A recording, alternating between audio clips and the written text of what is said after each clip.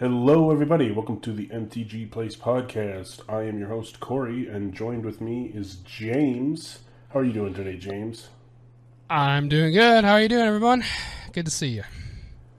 Yeah, today we're going to be talking about the Streets of New Capenna preview cards, the whole set here, the new rares and mythics. But first, I want to talk about some ways you can support us. We have a Patreon. You can go to patreon.com/mtgplace. We have a Discord you can join and talk with us. We have a YouTube you can subscribe to. We're doing our first video podcast today, so you'll see that up on there. So it'll be on everywhere else. So if you want to check out the video, it'll be on YouTube. Also at MTG Place. We're on Twitter, Facebook, all that. We also have a TCG affiliate link. Thanks to the people that have used that. So if you click that link, it's going to be in our show notes. That helps us a lot, by the way. Yeah, it helps support us a lot. Thank you. And we also have a new ad sponsor here, Zencastr. And Zencastr is an all-in-one podcast production suite that gives you studio-quality audio and video without needing the technical know-how. Records each guest locally and then uploads crystal-clear audio and video right to the suite so you have high-quality raw materials to work with. If you're thinking about making a podcast, video or audio, you can use our offer code zen.ai/themtgplace. Again, that's zen.ai/themtgplace and get 30% off of Zencastr Premium. Sweet. Yeah, so we're going to let's talk about the new mechanics in Streets of New Capenna.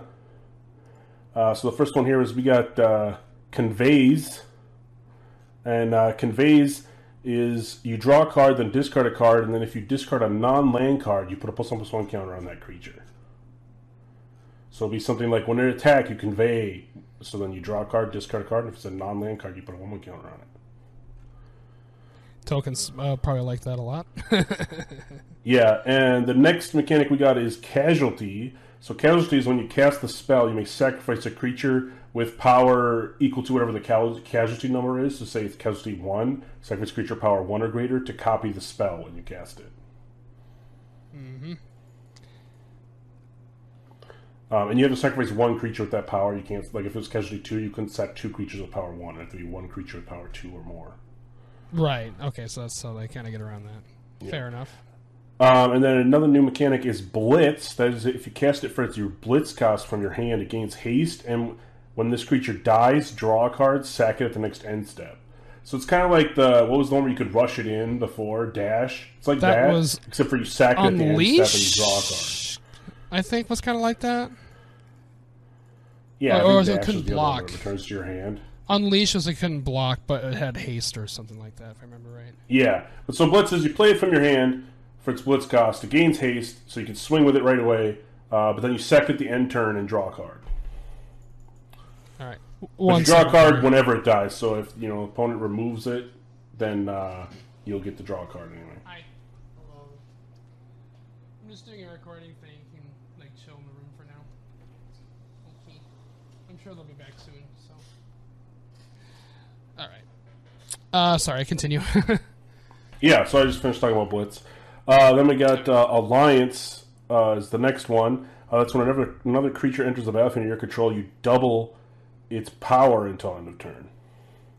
Ooh, that's nice. So the Alliance keyword is basically an ability keyword that triggers whenever another creature enters the battlefield. So this one that I read was it doubles its power. Okay, so it depends on the card, basically. Yeah, but so it's basically another creature entering the battlefield. So it could be like Soul Warden's effect would be an Alliance effect now. Okay. Whenever a creature enters, it does something. Yep. That makes sense.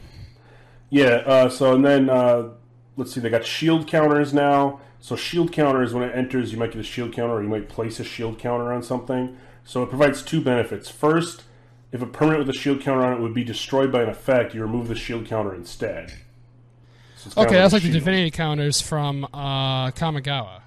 Yeah, right? So like Murder, if it has a shield counter, it ain't going to die. But the second benefit is it perverts against damage. So if a permanent with a shield counter be dealt damage, it's prevented and removed the shield counter.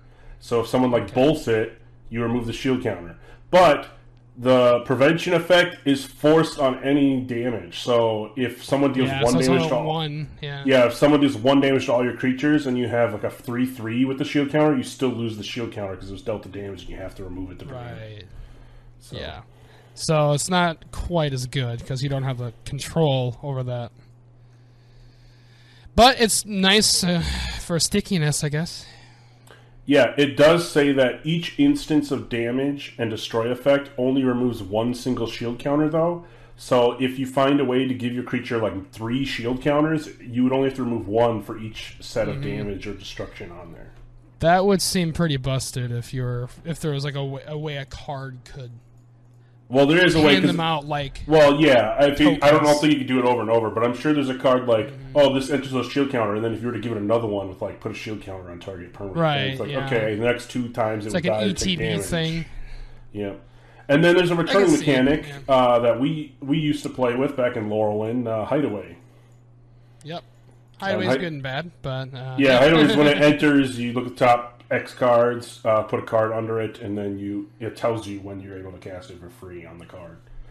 Yep. So like the Mosswort Bridge, I think is what it was called, where if you had I think it was creature powers 10 or greater, you could unflip what was under the card. Yep. That you had hidden away. So now they put Hideaway on like I think enchantments in the set instead of lands. Yeah.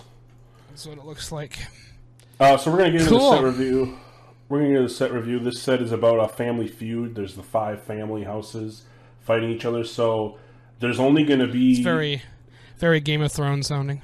Yeah, and there's only going to be... It's only going to be like 8 or 9 of each colored card, and there's a ton of multicolored cards because all the families are 3 color pairs. So that's cool. So especially in draft, it's probably gonna be a lot of 3-color decks. It's gonna be fun for like Commander and stuff. I'm sure I'm gonna get some feel for the multicolored stuff. Always good to see. Yeah. So James, if you want to start reading the first rare, it's a white rare we got up in. All right. So as always with new sets, I'm guessing is this all the. This isn't all the spoilers yet, right? Or is this? Yes, this is the entire set of Street to New Capenna. This is the whole set. Okay, yep. Sweet. So as we do with new sets, this will be all of the rares in Mythics and we'll go through the Wooburg order as we generally do. We're gonna just stick with the rares and the Mythics because if we did everything, we'd be here for a very long time. So. Our first white rare is Depopulate, which is 2 white mana cost for a sorcery that says each player who controls a multicolored creature... Each player who controls a multicolored creature draws a card, then destroy all creatures. Yeah, so Wrath of God, but if you have a multicolored creature, you draw a card. Yeah. Well, it's each player who does, but yes. Yeah, so anybody who has one draws a card. So it's white card draw if you're the only one playing multicolor out, but I mean, basically I'd rather still play Wrath of God. Yeah, Wrath's still better, but I guess it's a benefit. All right, next card we got is a new Elspeth. We got Elspeth Resplendent. It's 3 white for Legendary Planeswalker Elspeth. It has 5 loyalty counters, and so this is a really small text. +1, choose up to 1 target creature, put a +1/+1 counter on it, and a counter from among Flying, First Strike, Lifelink, or Vigilance on it. That's the +1. -3, look at the top 7 cards of your library. You may put a permanent card with mana value 3 or less from among them onto the battlefield with a shield counter on it, and put the rest from the bottom of your library in a random order. Or -7, create 5 3/3 white angel creature tokens with flying. So this is just pure creature everything. Yeah, it buffs your creatures. It gets you... Well, so the first one buffs your creatures. It's going to give it a keyword and a 1/1 counter. Second one is you're gonna get any permanent with CMC 3 or less and put a shield counter on it. So you can hit like a Sol Ring off that and get a shield counter so if they blow up all artifacts, it's not going to die. Your Sol Ring will not die. Yeah. It's nice. And then the alt is a bunch of angels with flying. This seems really good. Yeah, I feel it's good. I really like this. I mean, 5 mana is on the upper tier of Planeswalker mana cost, but this is very playable, especially in Commander, if not Standard. And yeah, it's very powerful. The first two abilities are the best, in my opinion. Just the fact the ultimate's whatever. But that first ability, I think, is really good. Yeah, it's like, okay, I get 1/1 in flying, or 1/1 first strike, 1/1 lifelink, or 1/1 and so many vigilance. times, like, Planeswalker abilities, like the Ajani abilities that do this, only last till end of turn. Where this does not. This is permanent. Yeah, and you get the permanent counter, and what's nice is if you only have one creature, you put a 1/1 counter on it and give it flying. Well, next turn, then you could use a different keyword and give it, like, first strike or lifelink. Yeah, you give it first strike. There's flying first strike and, like, vigilance. Like, that's... You just make yourself a huge creature. Yeah, like, as long as they can't deal with it. This card's awesome. Nice to see another Elspeth back, finally. Yeah, it's been a long time since I've seen Elspeth, so that's awesome. Next up, we have Extraction Specialist. It is 2 white for a 3/2 human rogue creature with lifelink. And then it says, when Extraction Specialist enters the battlefield, return target creature card with mana value 2 or less from your graveyard to the battlefield. That creature can attack or block for as long as you control Extraction Specialist. So, a bring back card in a creature that basically you want to do a creature that has keywords on it, looks like. Or has like an activated ability, maybe. Yeah, an ETB ability, or, I mean, you just bring something back with this and then immediately sacrifice it off to, like, Ashnod's Altar or something, because then you could attack or block with whatever you brought back. Yeah, it just kills. But it does have to have mana value 2 or less, so, like... That's true, yeah. So, I mean, there's plenty of mana value 2 or less cards that can be dorks, though. But I'm just thinking, you could bring... mana or something. Yeah, the combo I'm thinking of is you could play this, bring back, like, what's the 2-mana guy from Throne of Eldraine that flickers? Oh, yeah. It's like Charm Prince or something. I can't remember what it's called. Yeah. I think, but anyway, so it comes back, you bring that back, and then you flicker this, and then you get another thing. Charming Prince. That's what it was. Yeah. Yeah. I think there's plenty of combos for this that it's a cheap combo, basically. I mean, either way, it's still a 3 for a 3/2 lifelinker. You get something back, and then you just keep swinging with this till they block it. So. Yeah, honestly, yeah. Like, it's a fine card on its own. Next up, we have a Gita, Font of Hope. It's 1 and a white for a 2/2 legendary creature angel with flying and vigilance. Each other angel you control enters the battlefield with an additional 1/1 counter on it for each angel you already control, and it has tap, add a white mana, spend this mana only to cast an angel spell. That's for 2 mana. What the fuck is this? This is ridiculous. Okay, just 2 for a 2/2 with flying and vigilance. That by itself is a good card. And then it's a mana dork for angels, and then it pumps your other angels too. Yeah, like if you play this... What the hell? If you turn 1, play 1-drop angel. Turn 2, play this. Turn 3... Like Sarah Ascendant. That's an angel, right? Yeah, but I don't think it costs 1, does it? Maybe it does. Yeah, Sarah Ascendant costs 1. Okay, yeah, so play Sarah Ascendant turn 1, drop this turn 2, and then turn 3, you now have 4 mana if you had another land in your hand. You hit all your land drops. You now play a 4-mana angel that's going to get 2 1/1 counters. Yeah, like, okay. Like, that's talk so about good. An insane start in, like, an angel deck. What the hell? This seems like the mono white angel commander. If you're running angels, you will run this card. Yeah, but you could this will run your deck. Angel Tribal, this is your commander, and just play mono white angels. 100%. You will play this on turn 2 every single game. Yeah, this card is nutty. This is... What the... Wizards, what are you doing? This is busted. And way cheap, too. Like, holy only crap. 2 mana. That's a good... This is probably one of the best cards in the set, honestly, right here. It's so good, yeah. Very good. Just between the tech, the power toughness, and what it does, and the mana cost is just insane. Oh, my God. All right, next up, we have Halo Fountain. It is 2 and a white for an artifact. The artifact has tap a white and tap it. Untap a tapped creature you control. Create a 1/1 green and white citizen creature token. It also has tap 2 white and tap it.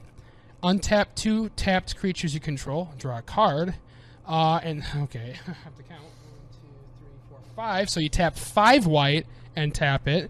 Untap, what the hell? Untap 15 tap creatures you control. You win the game. Yeah, so this What is this? This is win the game in a token deck. So in your risk deck, this just wins, right? Okay.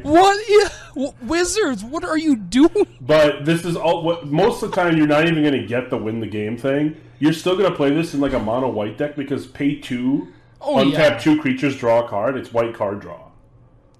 Totally. Yeah, So, white card draw is always good.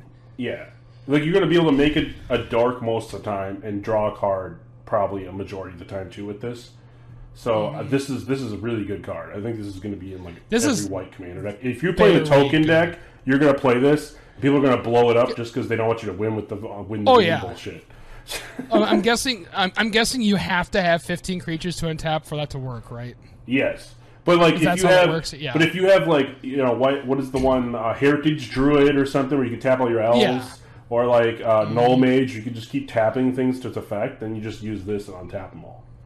So, or you just swing with like 21 ones, and if they don't die, you win the game. Anyway. Either when you have 15 anythings, you're probably in a good position. You don't need to win the game text. That's why I said the first 2 abilities are going to be used more often because. You probably are going to win with that more than the win the game. This third ability is just silly.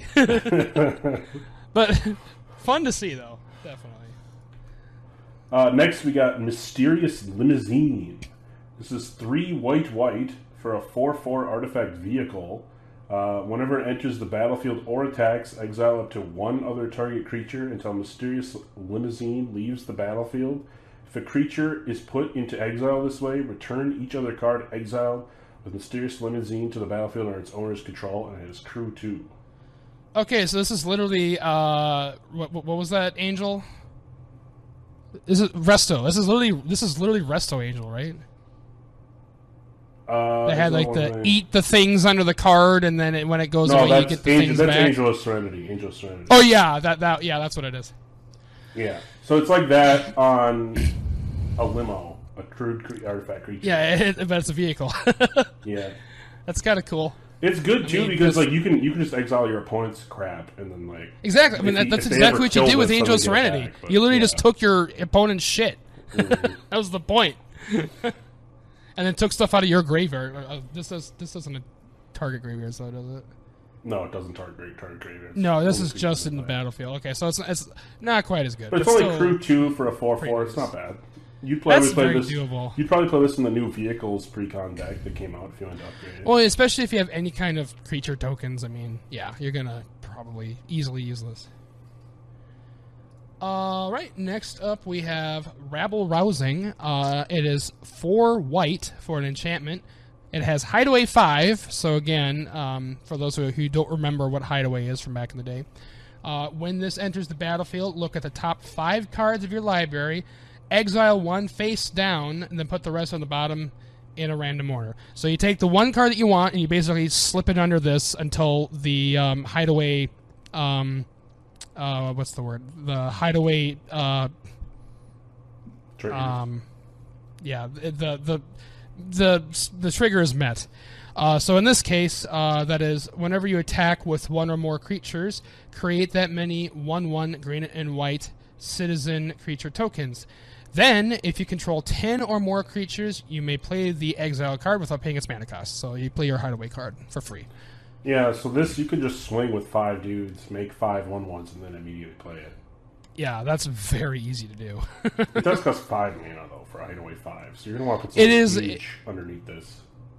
It is a high expense CMC, or mana cost, definitely. But, I mean, you probably get it right away, so... But that's the thing about Hideaway, though, is it's a double-edged sword. Like, you might just get a land, you know? Like, whoop-de-doo. That's what I personally didn't like about Hideaway. But, it depends. It really depends on what's in the deck. Yeah, if you're playing a token deck, it seems okay. I don't know. It just like a one. Maybe if you're playing a 1 of in a big ass deck and you just want to get a bunch of 1/1s, I don't know. It seems okay. This is an okay card. But then if you have a deck where you like hit Omniscience or something, yeah, sure. Oh, I play Omniscience for free. You know. So yeah, it can go either way. All right, next card we got Sanctuary Warden. This is 4 white for a 5/5 creature angel soldier with flying. When it enters the battlefield with 2 shield counters on it. 2. And whenever it enters the battlefield or attacks, you may remove a counter from a creature or planeswalker you control. And if you do, you draw a card and create a 1/1 green and white citizen creature token. Okay, that seems pretty good. Yeah, this is really good in a counters deck, right? Because you just, when it enters the battlefield or attacks, you can remove a counter from anything. It doesn't have to be this. You can remove like a 1/1 counter from a creature. You can remove a planeswalker loyalty counter, and you draw a card and create a 1/1 token. Imagine this in like a modular deck or something like that. Yeah, or just a proliferate deck. It's like, okay, I'm going to take 1 counter away from one thing, draw a card, get this, and then I'm going to proliferate it back. Totally. Or if you have doubling season, it's like, okay, I got 2 1/1s on this already, so I'll take one off and then get... Right. Honestly, 6 for a 5/5 with flying and 2 shield counters, that by itself seems good. Yeah. So. 5/5 for 6 mana flying, 2 shields, it's good. Definitely. All right, next up. Okay, so that's it for white. What do you think about white? White seems very good. I think the Haloed Fountain and the that 2-drop is insane. That 2-drop is, unless I see something else later on, like, I don't know what's going to beat that. Yeah, that and the Haloed Fountain are the best white cards so far, I think. Yeah, by far. They're just bonkers. Definitely going to want to... All right, so next up we have our first blue card is All-Seeing Arbiter. It is 4 blue for a 5/4 avatar creature that has flying. Whenever All-Seeing Arbiter enters the battlefield or attacks, draw 2 cards, then discard a card. Whenever you discard a card, target creature an opponent controls gets -X/-0 until your next turn, where X is a number of different mana values among cards in your graveyard. Interesting. Yeah, it's an interesting card. I like the draw 2, discard a card when it attacks or enters. That's kind of cool. I like that it's an avatar if you just want to go nuts and play like 5-color avatar deck. Oh, totally. Yeah. The discard a card thing to give something -X is whatever, because like, yeah, you might have a couple different mana values, but like, so at most it's probably going to be -3, -4, -3, like maybe -5 if you really go for it. Yeah, because I feel like most people play like 3 cost or less stuff a lot in the index nowadays, just because they want their mana curve to be really good, and then they just play bombs. Like this would be your 6-spot bomb. So. Yeah. It's so. I'd play it. It's all right. In a Flyers deck or an Avatar. The draw card or draw 2 card effect is good. Yeah. You could flicker that. You can just keep tagging with it and do that too. So that's totally. Good. ETB or just attacking, honestly. Yeah. All right, next blue card is Cut Your Losses. It's 4 blue for a sorcery with casualty 2, which means as you cast this spell, you can sacrifice a creature with power 2 or greater. When you do, you copy this spell, and you may choose new targets. And then the card does target player mills half their library rounded down. Oh God! So if I copy this, you mill half, then mill half. That's so you lose like 3/4 of your deck almost. Okay. Rip your library. Yeah. Hello, Mill. How are you? I'm glad this is back in the format. If you have everyone's favorite format's back. If you have Brewvac out, this just without copying it is insta win because they mill their whole deck because they mill double. Right. Yeah. So in a Brewvac deck, this is insta go in. You just win the game. Yeah, exactly. Awesome. Or in Commander, you mill one guy because you're probably playing Brewvac in Commander, so you mill one person out with it. Yeah. It's basically another Traumatize that you can copy if you want. Yeah. That'd be another thing. This actually be really good in Brewvac because you could copy it and then mill 2 people out. Mm-hmm. So then 2 of your 3 opponents are dead. So like, bye, see ya, nice knowing ya, ha ha ha. But outside of that deck, I don't think this is going to be played. Yeah. Also, I do have to mention, this is that artist again. I can tell that I'm not a huge fan of. This is Dominion. Or Dominic Matter. Because isn't that the same artist that does that Faithless Looting that we don't like? No, it's not. I don't think so. Let me check. Oh, okay. It looks similar, so... I don't know. Look up, there's another card in this set that has it that you can definitely tell is that guy, and he's really bad. It's the one with the ring. It's like socialist climber or social climber.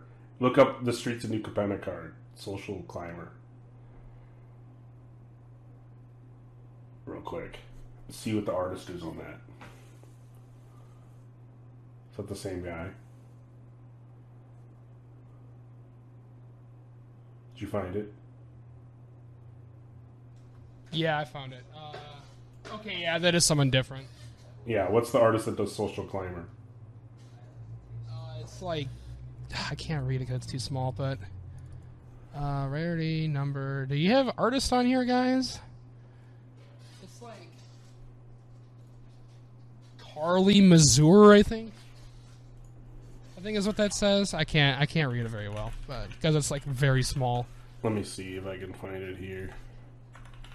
I wish I could like expand the frickin' picture on TCG here. It's Carly Mazur, M-A-Z-U-R. Oh, there we go. Yeah, Mazur. Okay. Yeah. Okay.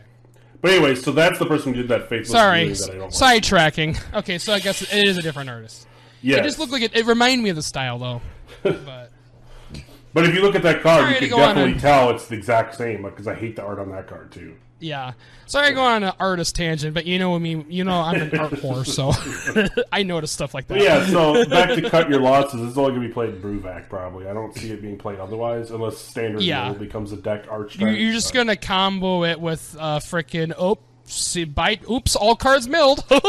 Yeah. All right, next up we have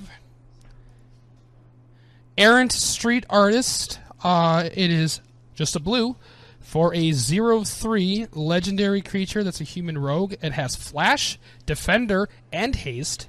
It also has 1 blue and tap it.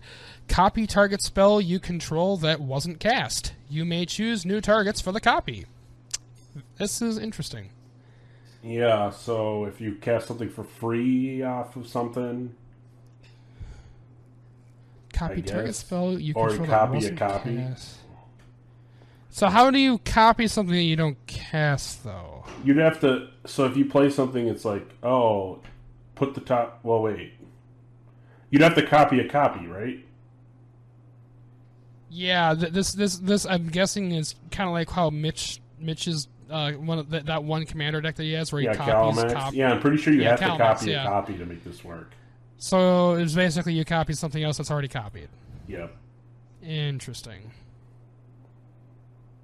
I don't know, for 1 blue, there might be use for it. I'd have to look. There's probably There's gotta be something I'm thinking of that, like, yeah, you know, so. Definitely. It seems good, but it seems very It's very situational, yeah. But it is only 1 blue for a Flash 4 very cheap. Haste with this effect. So if you're playing a deck it's that a blocker. copies shit, yeah, it's a good blocker. If you're playing a deck that copies shit, you probably put it in there. Like if you run Fork, you're going to play this. Oh, definitely. So. This probably helps forking for infinite combos. Yeah, there's got to be a use for that. Which that's just what we need, more infinite combo forks. Yay. God.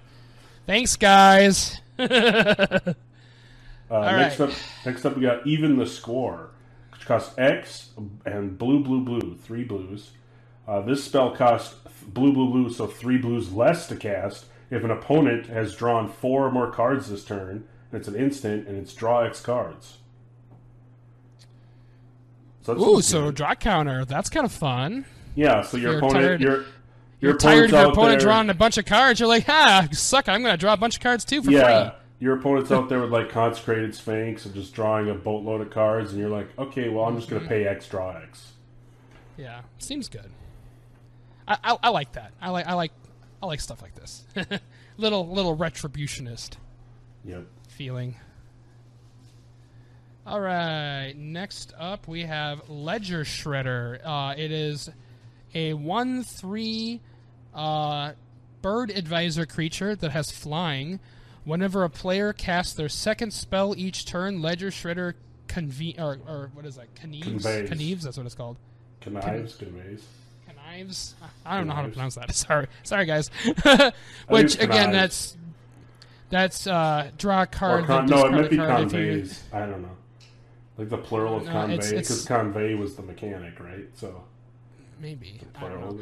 But anyway, that's draw a card, then discard a card. If you discarded a non-land card, put a +1/+1 counter on this creature. So lots of another player casts their second spell each turn. Okay, so that's interesting. So if you're going against someone who's playing a lot of spells, then you get to draw cards. That's pretty nice. Right? Mm-hmm. Oh, yeah, and you put a counter on it. Also nice. Oh, this is a really interesting mechanic, just in general. Yeah, I still don't know if it's conveys or conveys, but whatever. It says convey in... yeah, I don't know. It's a weird word, like the pronunciation. Connives. You're conniving? Like you're evil? I mean, because they're all supposed to be sneaking around on each other, all the people. Exactly. So maybe it's conniving, like you're a conniving person.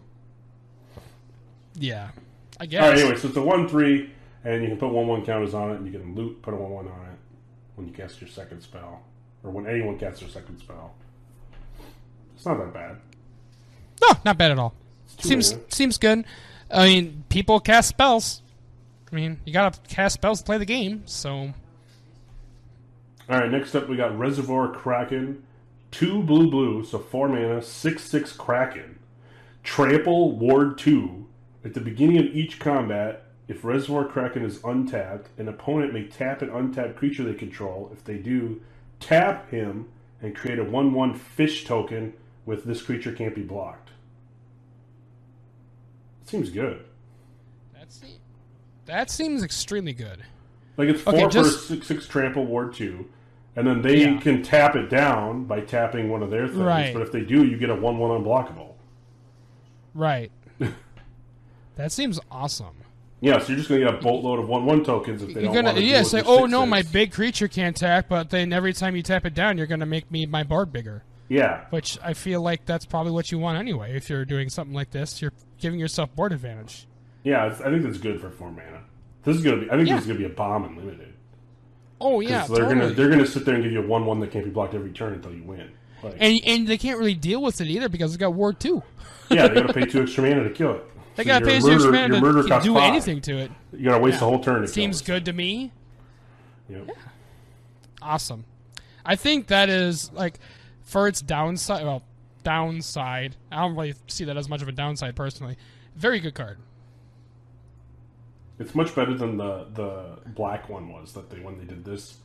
They like just put 1 counters on it or something, but it's like whatever because it's tapped, it can't attack. Yeah. Oh no, it's getting bigger, but it can't attack. Like whoop-de-doo. Like, that's stupid. Now this is way better. Where like, oh yeah, you're tapping on this, but here's my board. And it's just gonna. Yeah, I have 21 ones, but 21 ones means you're dead. So if you don't have a board.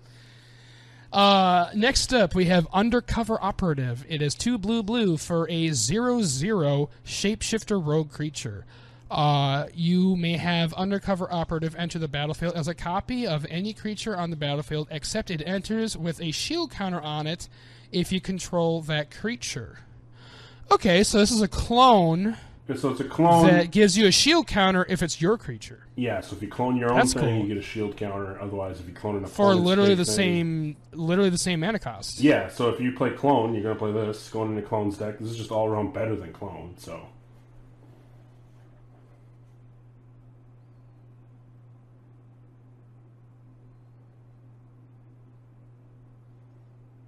Yeah, this is just all around better than clone. Yee, for sure. I think that's very playable. 100%. It's literally a new clone that's better. I mean, I'm good with that. Next up, we got Wiretapping.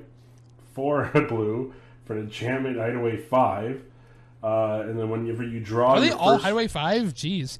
I don't know. But yeah. Whenever you draw your first card during each of your draw steps, draw a card. Then if you have 9 or more cards in your hand, you may play the exiled card without paying its mana cost. This is just really good. Because it's going to draw you 2 cards a turn, and then if you happen to have 9 cards... So, like, instead of drawing 1, you're going to draw 2 every turn. So, like, that's good itself. And then if you have 9 more cards, you play whatever's free.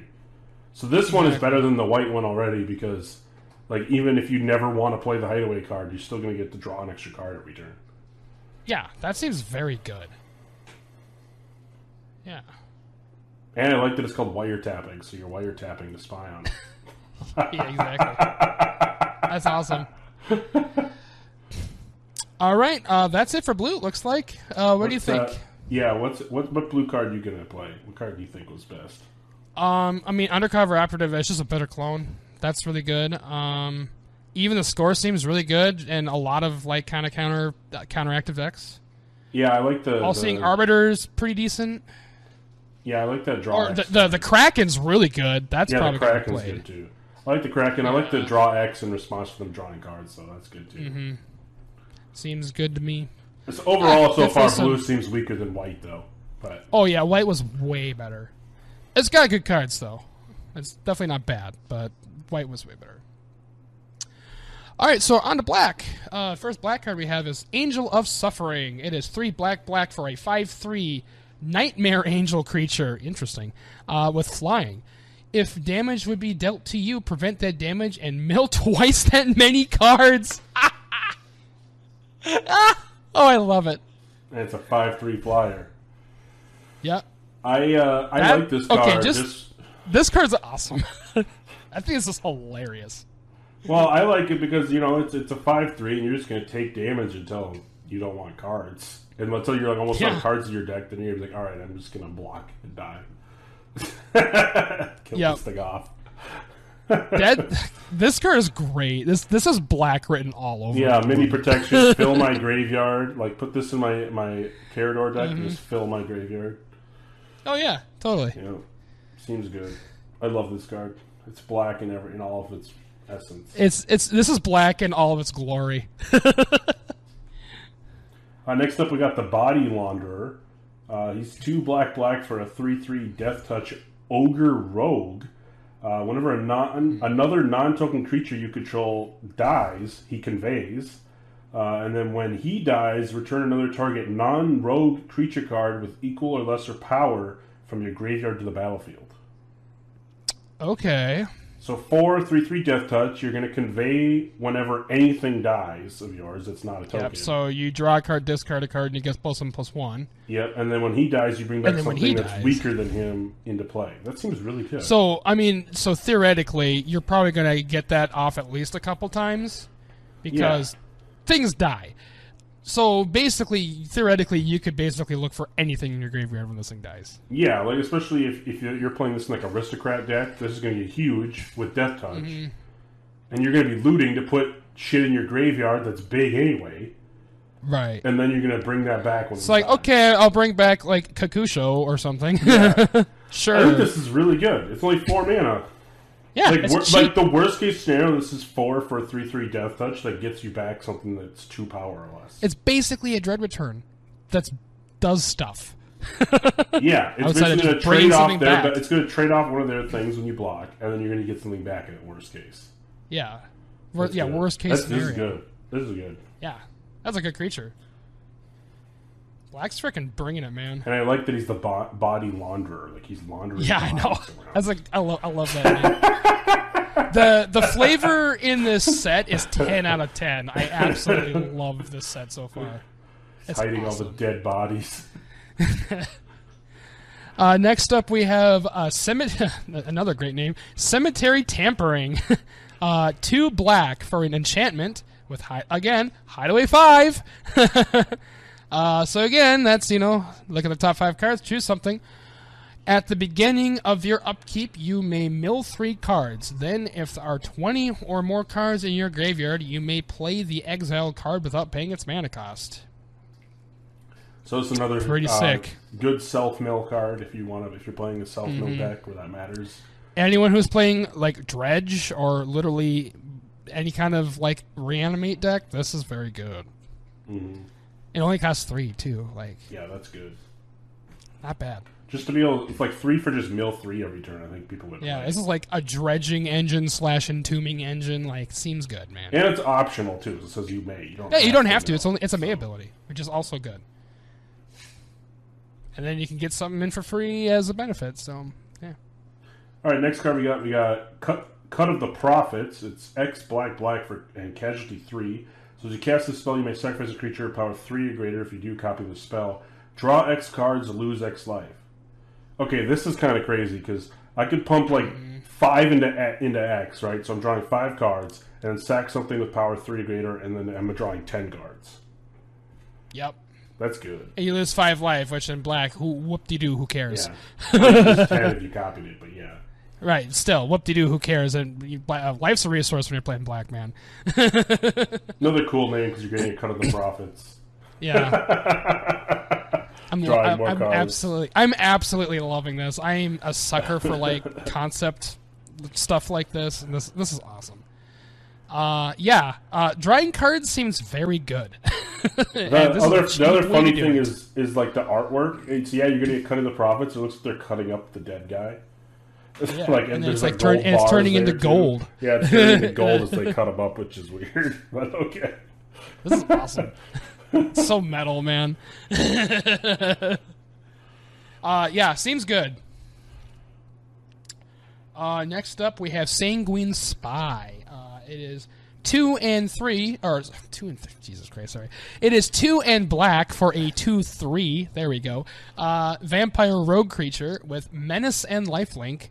And it has tap a colorless, sacrifice another creature, look at the top card of your library. You may put that card into your graveyard.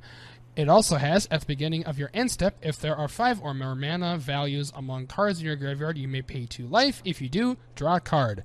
That seems good. Yeah, it seems alright. A 2/3 lifelink menace for 3 is good. The second other creature, look at the top card, you may put it in your graveyard, is whatever. It's just a sack outlet if you happen to need one. Sack outlet's always nice. But it's not that hard to get 5 different mana values to keep paying 2 life draw a card. Especially if you're trying to put stuff in your graveyard, like you have that kind of deck, that's pretty easy to do. Seems good, man. Very playable. Next up, we have Shadow of Mortality, which costs 13 black. So it costs 15 mana, 13 colorless, and black. For a 7/7 avatar, if your life total is less than your starting life total, this spell costs X less, or X is the difference. So so this is kind of like a Death Shadow kind of thing. Yeah, so if you're like 5 mana less than your starting, then it costs, instead of 15, it costs 10. 10, right. You know. But if you're playing the Commander, you could be like 13 down, and it just costs 2 for a 7/7. Mm-hmm. This is really good in Commander, yeah. You have a lot more life to lose. Constructed, you're going to be at like 7 life until you can play it basically for 2. Yeah. Interesting card. I think card. it's interesting. I mean, it's just a 7/7, though. I mean, yeah, it's still just a vanilla 7/7.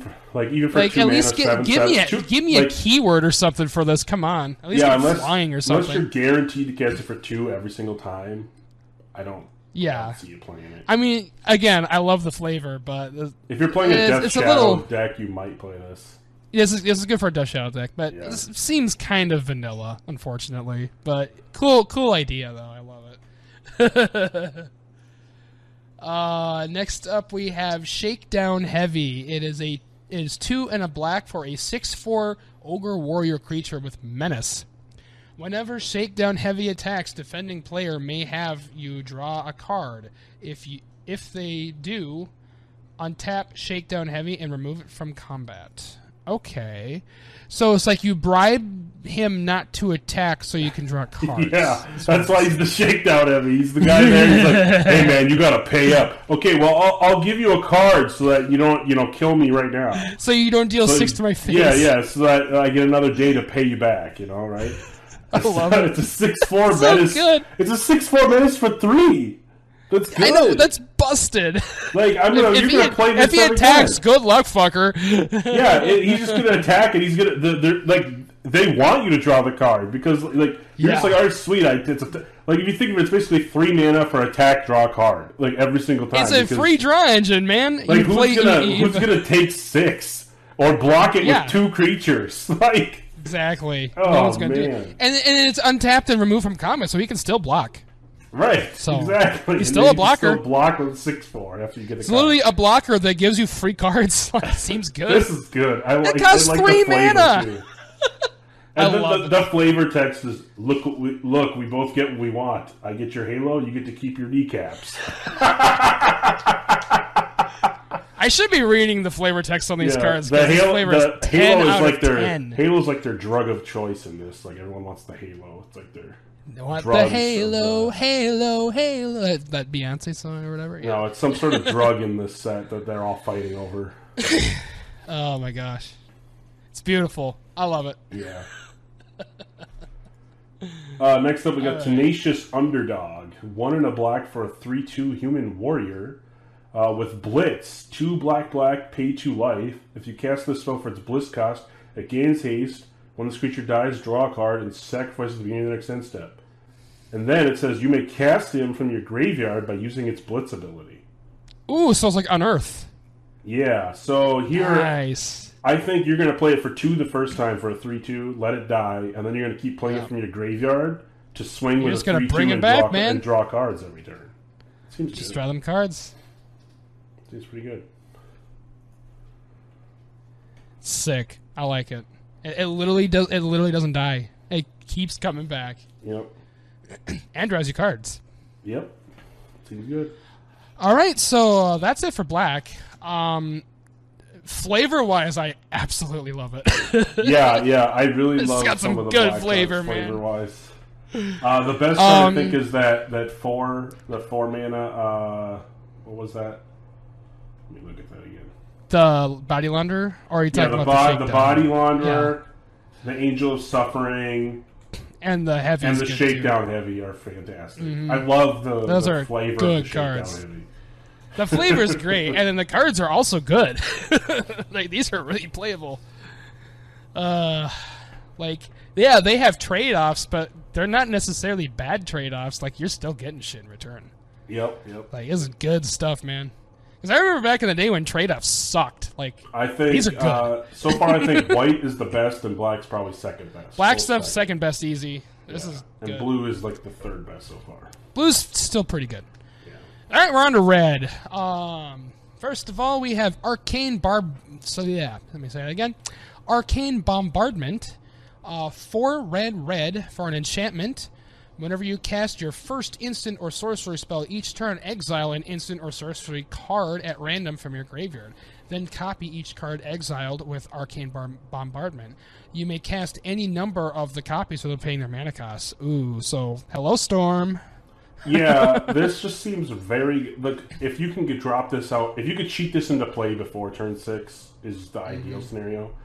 If you could build a deck around that, because every time you cast a spell, you're getting something from your graveyard removed under it, and then casting every single thing that's ever been removed under this. So the first turn you're getting... So you play Bolt, and you have nothing in your graveyard, so whatever. Then you play, Flame Slash or something... or Wild Slash, and then you get a bolt and that, and then you play whatever, you get that and the bolt and that, so... Yeah, it's going to slowly bombard the shit out of them. Like, the naming is good. This is bombardment. This is good in burn, too. Like, oh... Yeah, I think this is going to be... If you can somehow get this out earlier than turn 6, it's going to be great. There's got to be, like, a Seething Song or like, if you can ramp into this. Things. Ramp spells. There's probably some... And then you even get, like, ramp spells with it, too. Like, can you imagine if you get, like, Jessica's Will's exiled into this? And it's like, every time I'm going to cast Jessica's Will for free, where I draw and play shit for free, and then, get a bunch of mana. That's going to be good in Commander. Everyone was talking. This was a really hyped card on Reddit, so people. Yeah, seems good. Alright, next up, we got the Devilish Valet. 2 in a red for a 1/3 Devil Warrior Trample Haste. And he has Alliance. Whenever another creature enters the battlefield under your control, you double its power until end of turn. So he just gets bigger. Yeah, he just gets bigger, and he has Trample Haste. Yeah. So those are some good keywords for that. It does say whenever another. So if you play this in like a Goblin deck, make up, like, 4 goblins in a turn, it's going to double, and then double, and then double, like and then double. Rabblemaster? Yeah, like, it's going to be 4 doubles. It's going to be fast. Realistically, though, you have to put, at least 3 tokens into play for it to be good, because there's going to be a 2-4-6, a 2-4-8, an 8. Yeah. 8-3 once you get to that... Once you have at least 3, it's going to be really good. It's broken. If you get over that, it's going to be busted. Yeah. Honestly, 3 creatures is not hard to do. It's in the right kind of deck. Right. Even with Rabblemaster, like, that's like 2 creatures on a card each, and then every turn it's a creature, like another creature. Like, yeah, easy. You have that in literally 2 turns. I like the artwork on this, too. Yeah, it looks sick. Just like a devil wearing the valet uniform and the guy's handing him the hammer. It's a big-ass, like Luxodon Warhammer looking thing from, like, what was that? I forget what set that was from, but yeah. Mirrored. I love it. Next up we have Horde Hauler. It is 3 red for a 5/5 vehicle artifact. Trample. Whenever Horde Hauler deals combat damage to a player, create a treasure token for each artifact they control, and it has crew 3.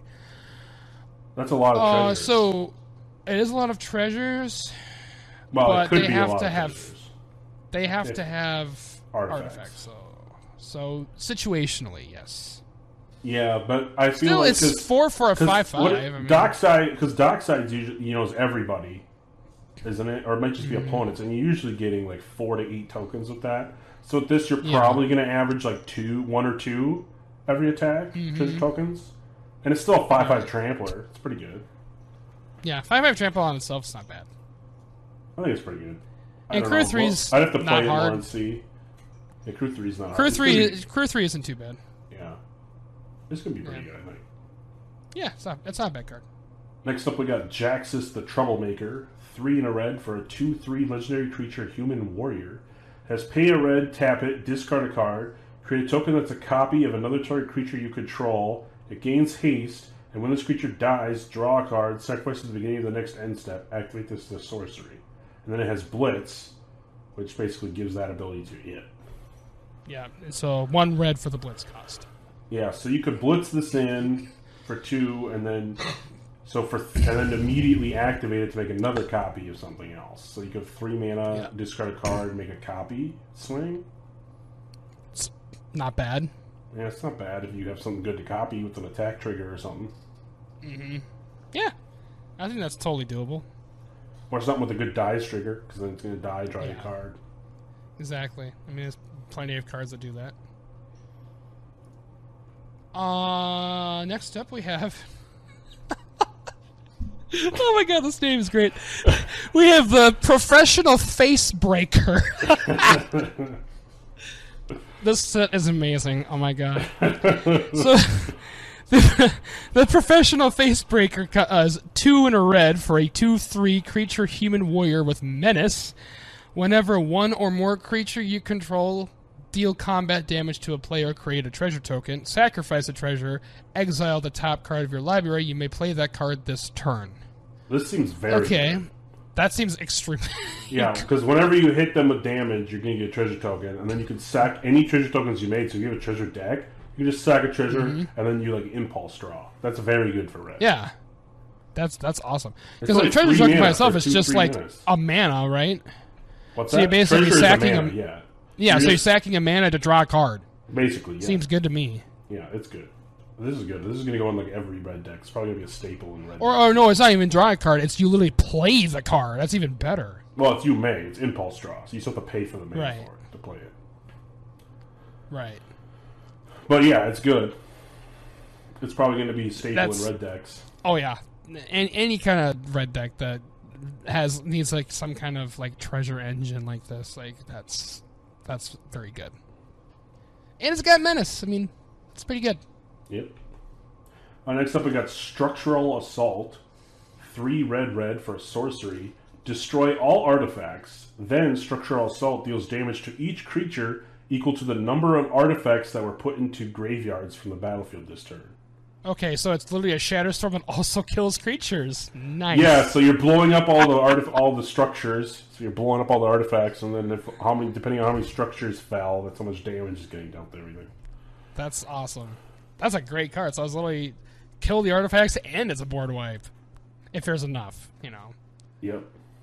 It'll at least if you deal could, some damage. like if you could hit like 5-6 artifacts with this thing, you're gonna probably kill the board. That's too. most creatures for sure. That's a pretty good card. Next up we have Urabrask Heretic Praetor. Ooh, Praetor's back. Yeah, so Urabrask is back. 3 red for a 4/4 that is a legendary Phyrexian Praetor creature. It has haste. At the beginning of your upkeep, exile the top card of your library. You may play it this turn. At the beginning of each opponent's upkeep, the next time they would draw a card this turn, instead they exile the top card of their library. They may play it this turn. Okay, so impulse drawing everybody, it looks like. Yeah, so it basically turns your opponent's draws into impulse draws, so they have to play it that turn or it stays exiled. But you get to draw your normal card and then also get an impulse draw. Oh yeah, so it's upkeep, right? Yeah, so you gain the impulse draw, and everybody else's draw turns into an impulse. So that's even better. And it's a 4/4 haster, so it's a new Urabrask. So if you're playing against someone who has like a high cost like blue deck or something, this is very detrimental to them. Yeah, exactly. I don't know how it's going to play yet because at first I thought it was very good, and then I thought it was just okay. I still think this is going to be good because it's basically netting you one card and it's slowing your opponents down because they have to play that card or they lose it. But I still think the old Urabrask is better, but I mean, yeah, that's usually the way it goes. But and also like it might make them force them like fizzle spells. You know, it's like, oh, well, if they draw a counter spell that there's nothing to counter, it's like, well, yeah. And so the last set we had Jin Gitaxis. The set before that was Vorinclex. Now Urabrask is here. Now so that means we got Shieldred and Elish Norn eventually. Yeah, well, we'll see. Well, we didn't see Elish Norn in the white cards, so. Well, I mean the next 2 sets. They've been doing one a set for the last 3. Oh, sets. I see what you're saying. Yeah. So this is the third one in a row. This is the Praetor for this set, I guess. Yeah. It's pretty good. I'll try it. See what happens. Yeah, I think it's worth a shot, for sure. I feel like it's very good card disruption. Like a lot of decks rely on like specific like situational spells and things, and this kind of wipes that out, you know? Right. Alright, next up we got Widespread Thieving. 2 and a red for an enchantment with Hideaway 5. Whenever you cast a multicolored spell, create a treasure token. Then you may pay Wooburg, one of each color. If you do, play the exile card without paying its mana cost. Alright, so if you're playing a 5-color deck and you're playing big boys, well, there you go. 5 costs. Just the 3 mana enchantment's pretty good. Whenever you cast a multicolored spell, you make a treasure. Helps you play more shit. Yeah, totally. That's pretty nice. For sure. And it's like, oh yeah, I can play Kozilek for 5. I can play Ulamog for 5. So red, I think the Arcane Bombardment's the best card. Oh, for sure. Arcane Bombardment's very, very good. I think red barely beats out blue, but I still think white and black are the better two. White and black, yeah, no, it definitely hasn't beat those two yet. Overall, pretty solid. Red's pretty solid. There's some good stuff in here. Red also gets probably one of the best name cards ever. The Professional Face Breaker. I love it. Yeah. That's the first time we've actually like cracked up reading a card. All right, we are moving on to green. First card in green is Bootlegger's Stash. It is 5 green for an artifact. Lands you control have tap, create a treasure token. Ooh, this is busted. Interesting. That's very. This is everyone's talking about how busted this is and how this is basically like you basically just have infinite like. If you have any excess mana, you're like, sweet, got a bunch of treasure tokens. If you're playing, I need so many artifacts to win the game, sweet, make it to a bunch of treasure tokens. Like, this card is nutty. Okay? This is insane. Like, there's so many, like, just think of all of, like, the decks that just ramp up to 1 billion lands, and then it's like, oh, well, I'm just going to make it, like, any lands you don't tap, well, these are treasure tokens now. I have Lotus Petals galore. It's like, okay. Seems good.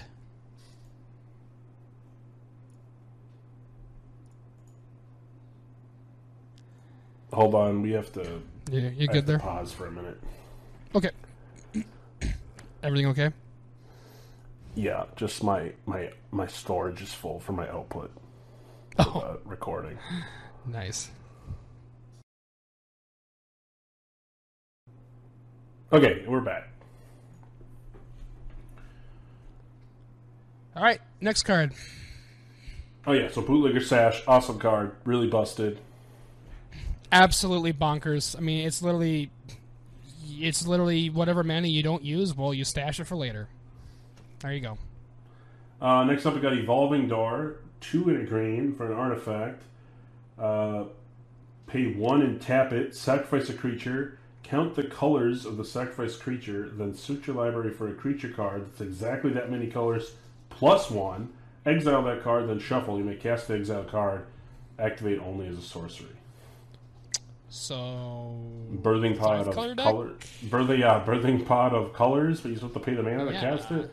Seems real nice. Yeah, it's all right. Cheating stuff. I don't like that you still have to pay the mana to cast the card instead of just getting it into play. But right, yeah. Still good. I mean, it's a way to get cards. So Green likes that. Mm-hmm. Next up, we have Fight Rigging. It is 2 and a green for an enchantment with Hideaway 5, again. At the beginning of combat on your turn, put a +1/+1 counter on target creature you control.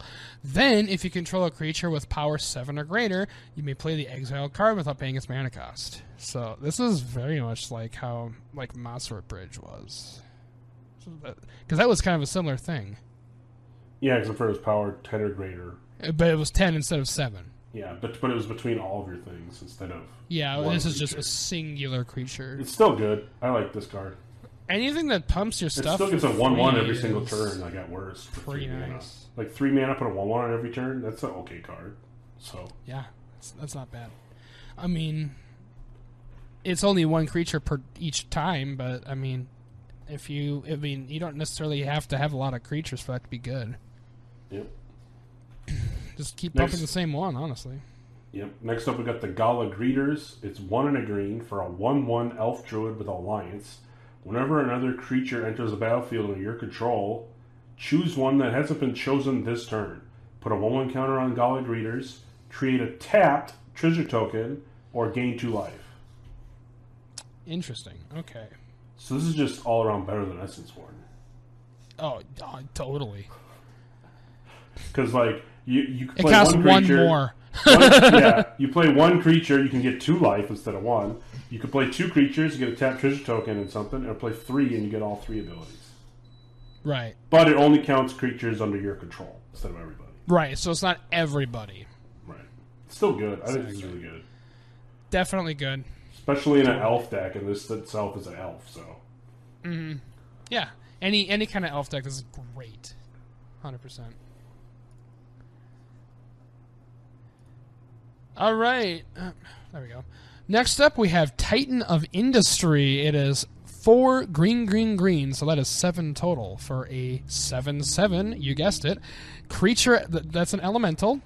It also has Reach and Trample. When Titan of Industry enters the battlefield, choose 2. Destroy target artifact or enchantment. Target player gains 5 life. Create a 4/4 green Rhino warrior creature token, or put a shield counter on a creature you control. Oh my god, that's good. Yeah, I think it's good. If you could flicker this, is really good. I love the artwork because it's like an industrial building that's also got arms and it's animating into a it's creature. like a palisade giant or whatever. Yeah. That's cool. The modes, I hate that you can't choose the same mode twice. Because it'd be sweet to make 2 4/4 rhinos when this came in. Right. Or gain 10 life, or put 2 shield counters on, or blow up 2 things. But just being able to do one or the other, you're probably most time, in Commander, you're probably going to blow something up and get a shield counter, or blow something up and make a 4/4. Yeah, totally. 4/4 if you and can a shield find counter on this would be alright. I like that it has Reach and Trample, too. Yeah. Like, it's not just a 7/7. It also has reach and trample. Like, that's pretty good for 7. That alone is good. It's good, yeah, not if great. you have, but yeah, yeah, the ability. but Makes yeah, it if you have a way to like, bust the ETB, then this is good. If you cheat this out, this is good. Like paying 7, it's okay. Like it's probably about the right value for it. But if you can cheat this out, or abuse, or if you can make it happen more than once, like Conjurer's Closet this thing over and over. Oh yeah, Flicker Wisp. Yeah, you know, one of the many ways to flicker shit. This is the target right here. This is Or really if you just played in Elementals, you have Yarick out. This is going to trigger again. Yeah, copy the ETB. Yeah, yeah, seems good. Definitely. Next up, we got Topiary Stomper. 1 green for a 4/4 Vigilance Plant Dinosaur. When it enters the battlefield, you search your library for a basic land card, put it onto the battlefield tapped, then shuffle. But you can't attack or block unless you have 7 or more lands.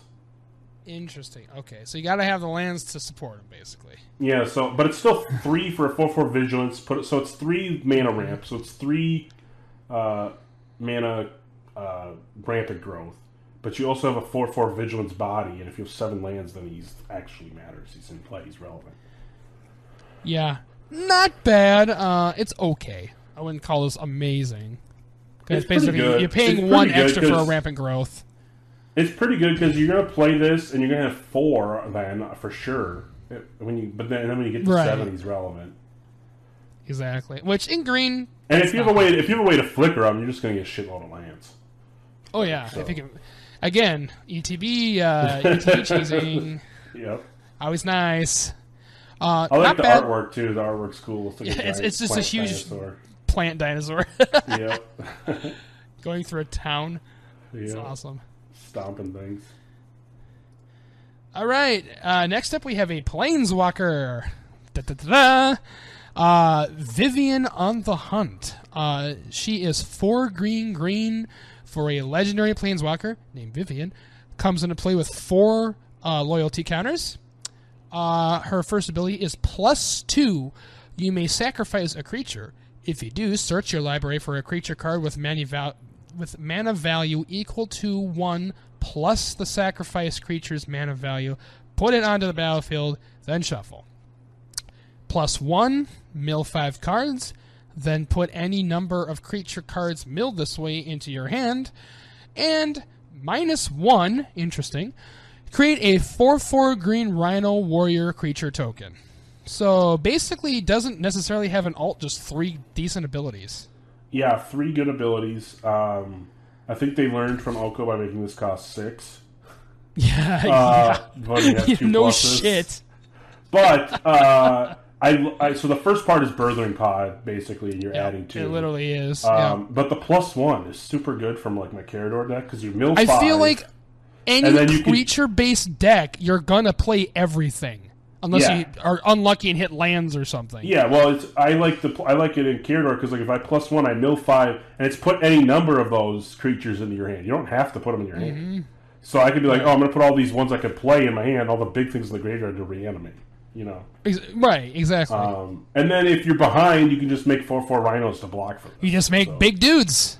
Yeah. I mean, 4/4 is a pretty 4/4 is a pretty solid number. For sure. It's definitely a solid stat line, and you could do that 4 times. Yeah. So.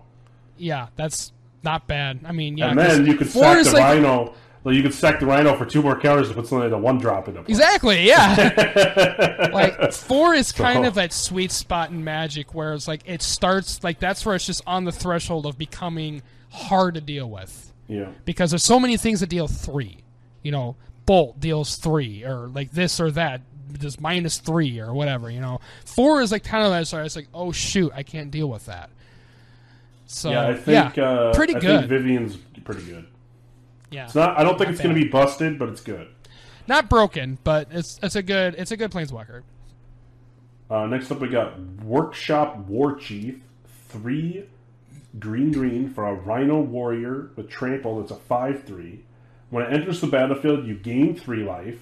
And when it dies, you make a 4/4 green Rhino creature token, and then it has Blitz for 6, 4 green. Oh shit! Okay. So if you Blitz it, you're going to get the 3 life and the 4/4 Rhino, and attack with a 5/3 trample that turn. Yeah.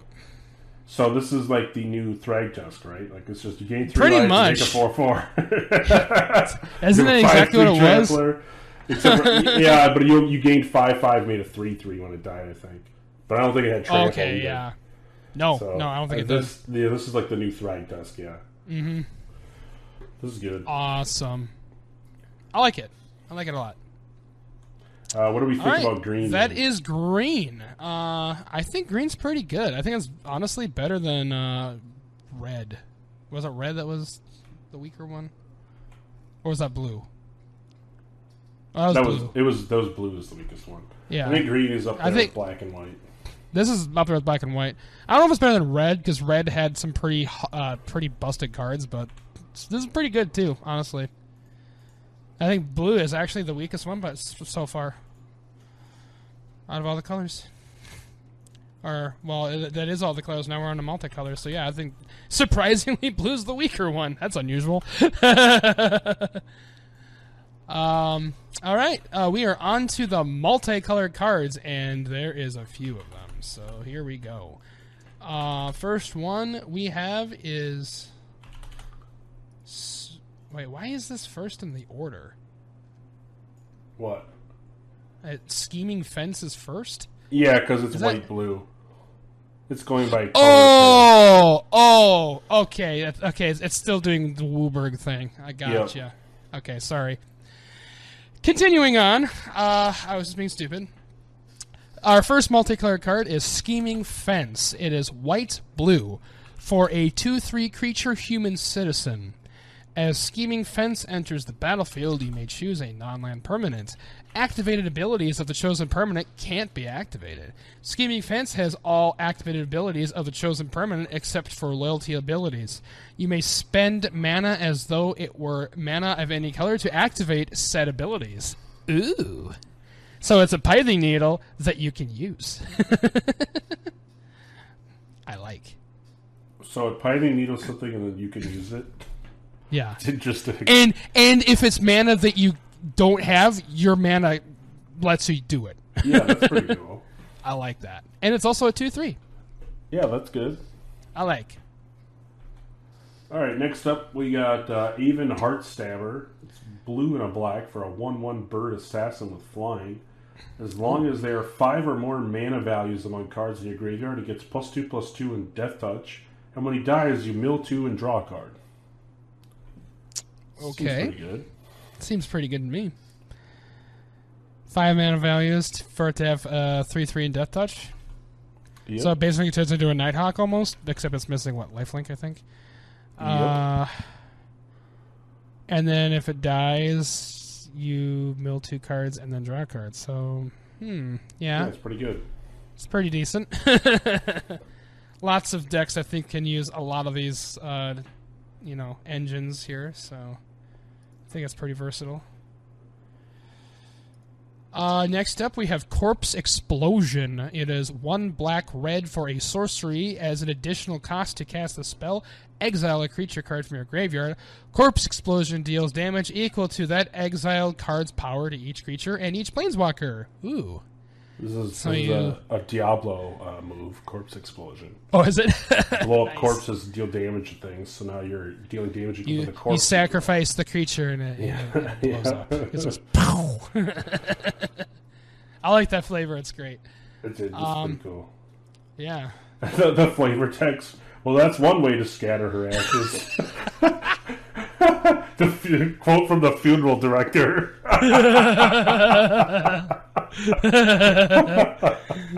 That's good.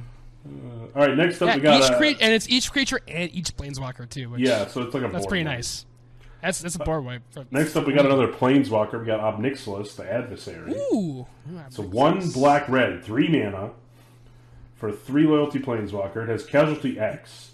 The copy isn't legendary and has starting loyalty X. So when you cast it, you sacrifice a creature with power X, and it becomes a copy of this that enters with that much loyalty. So if you get rid of a creature with 2 power, it comes in with 2 loyalty. 7 power, you can alt right away. All right, You so can the plus one is each opponent loses 2 life unless they discard a card, and then if you control a demon or devil, you gain 2 life. Then the -2 is create a 1/1 red devil creature token with when this creature dies, it deals 1 damage to any target.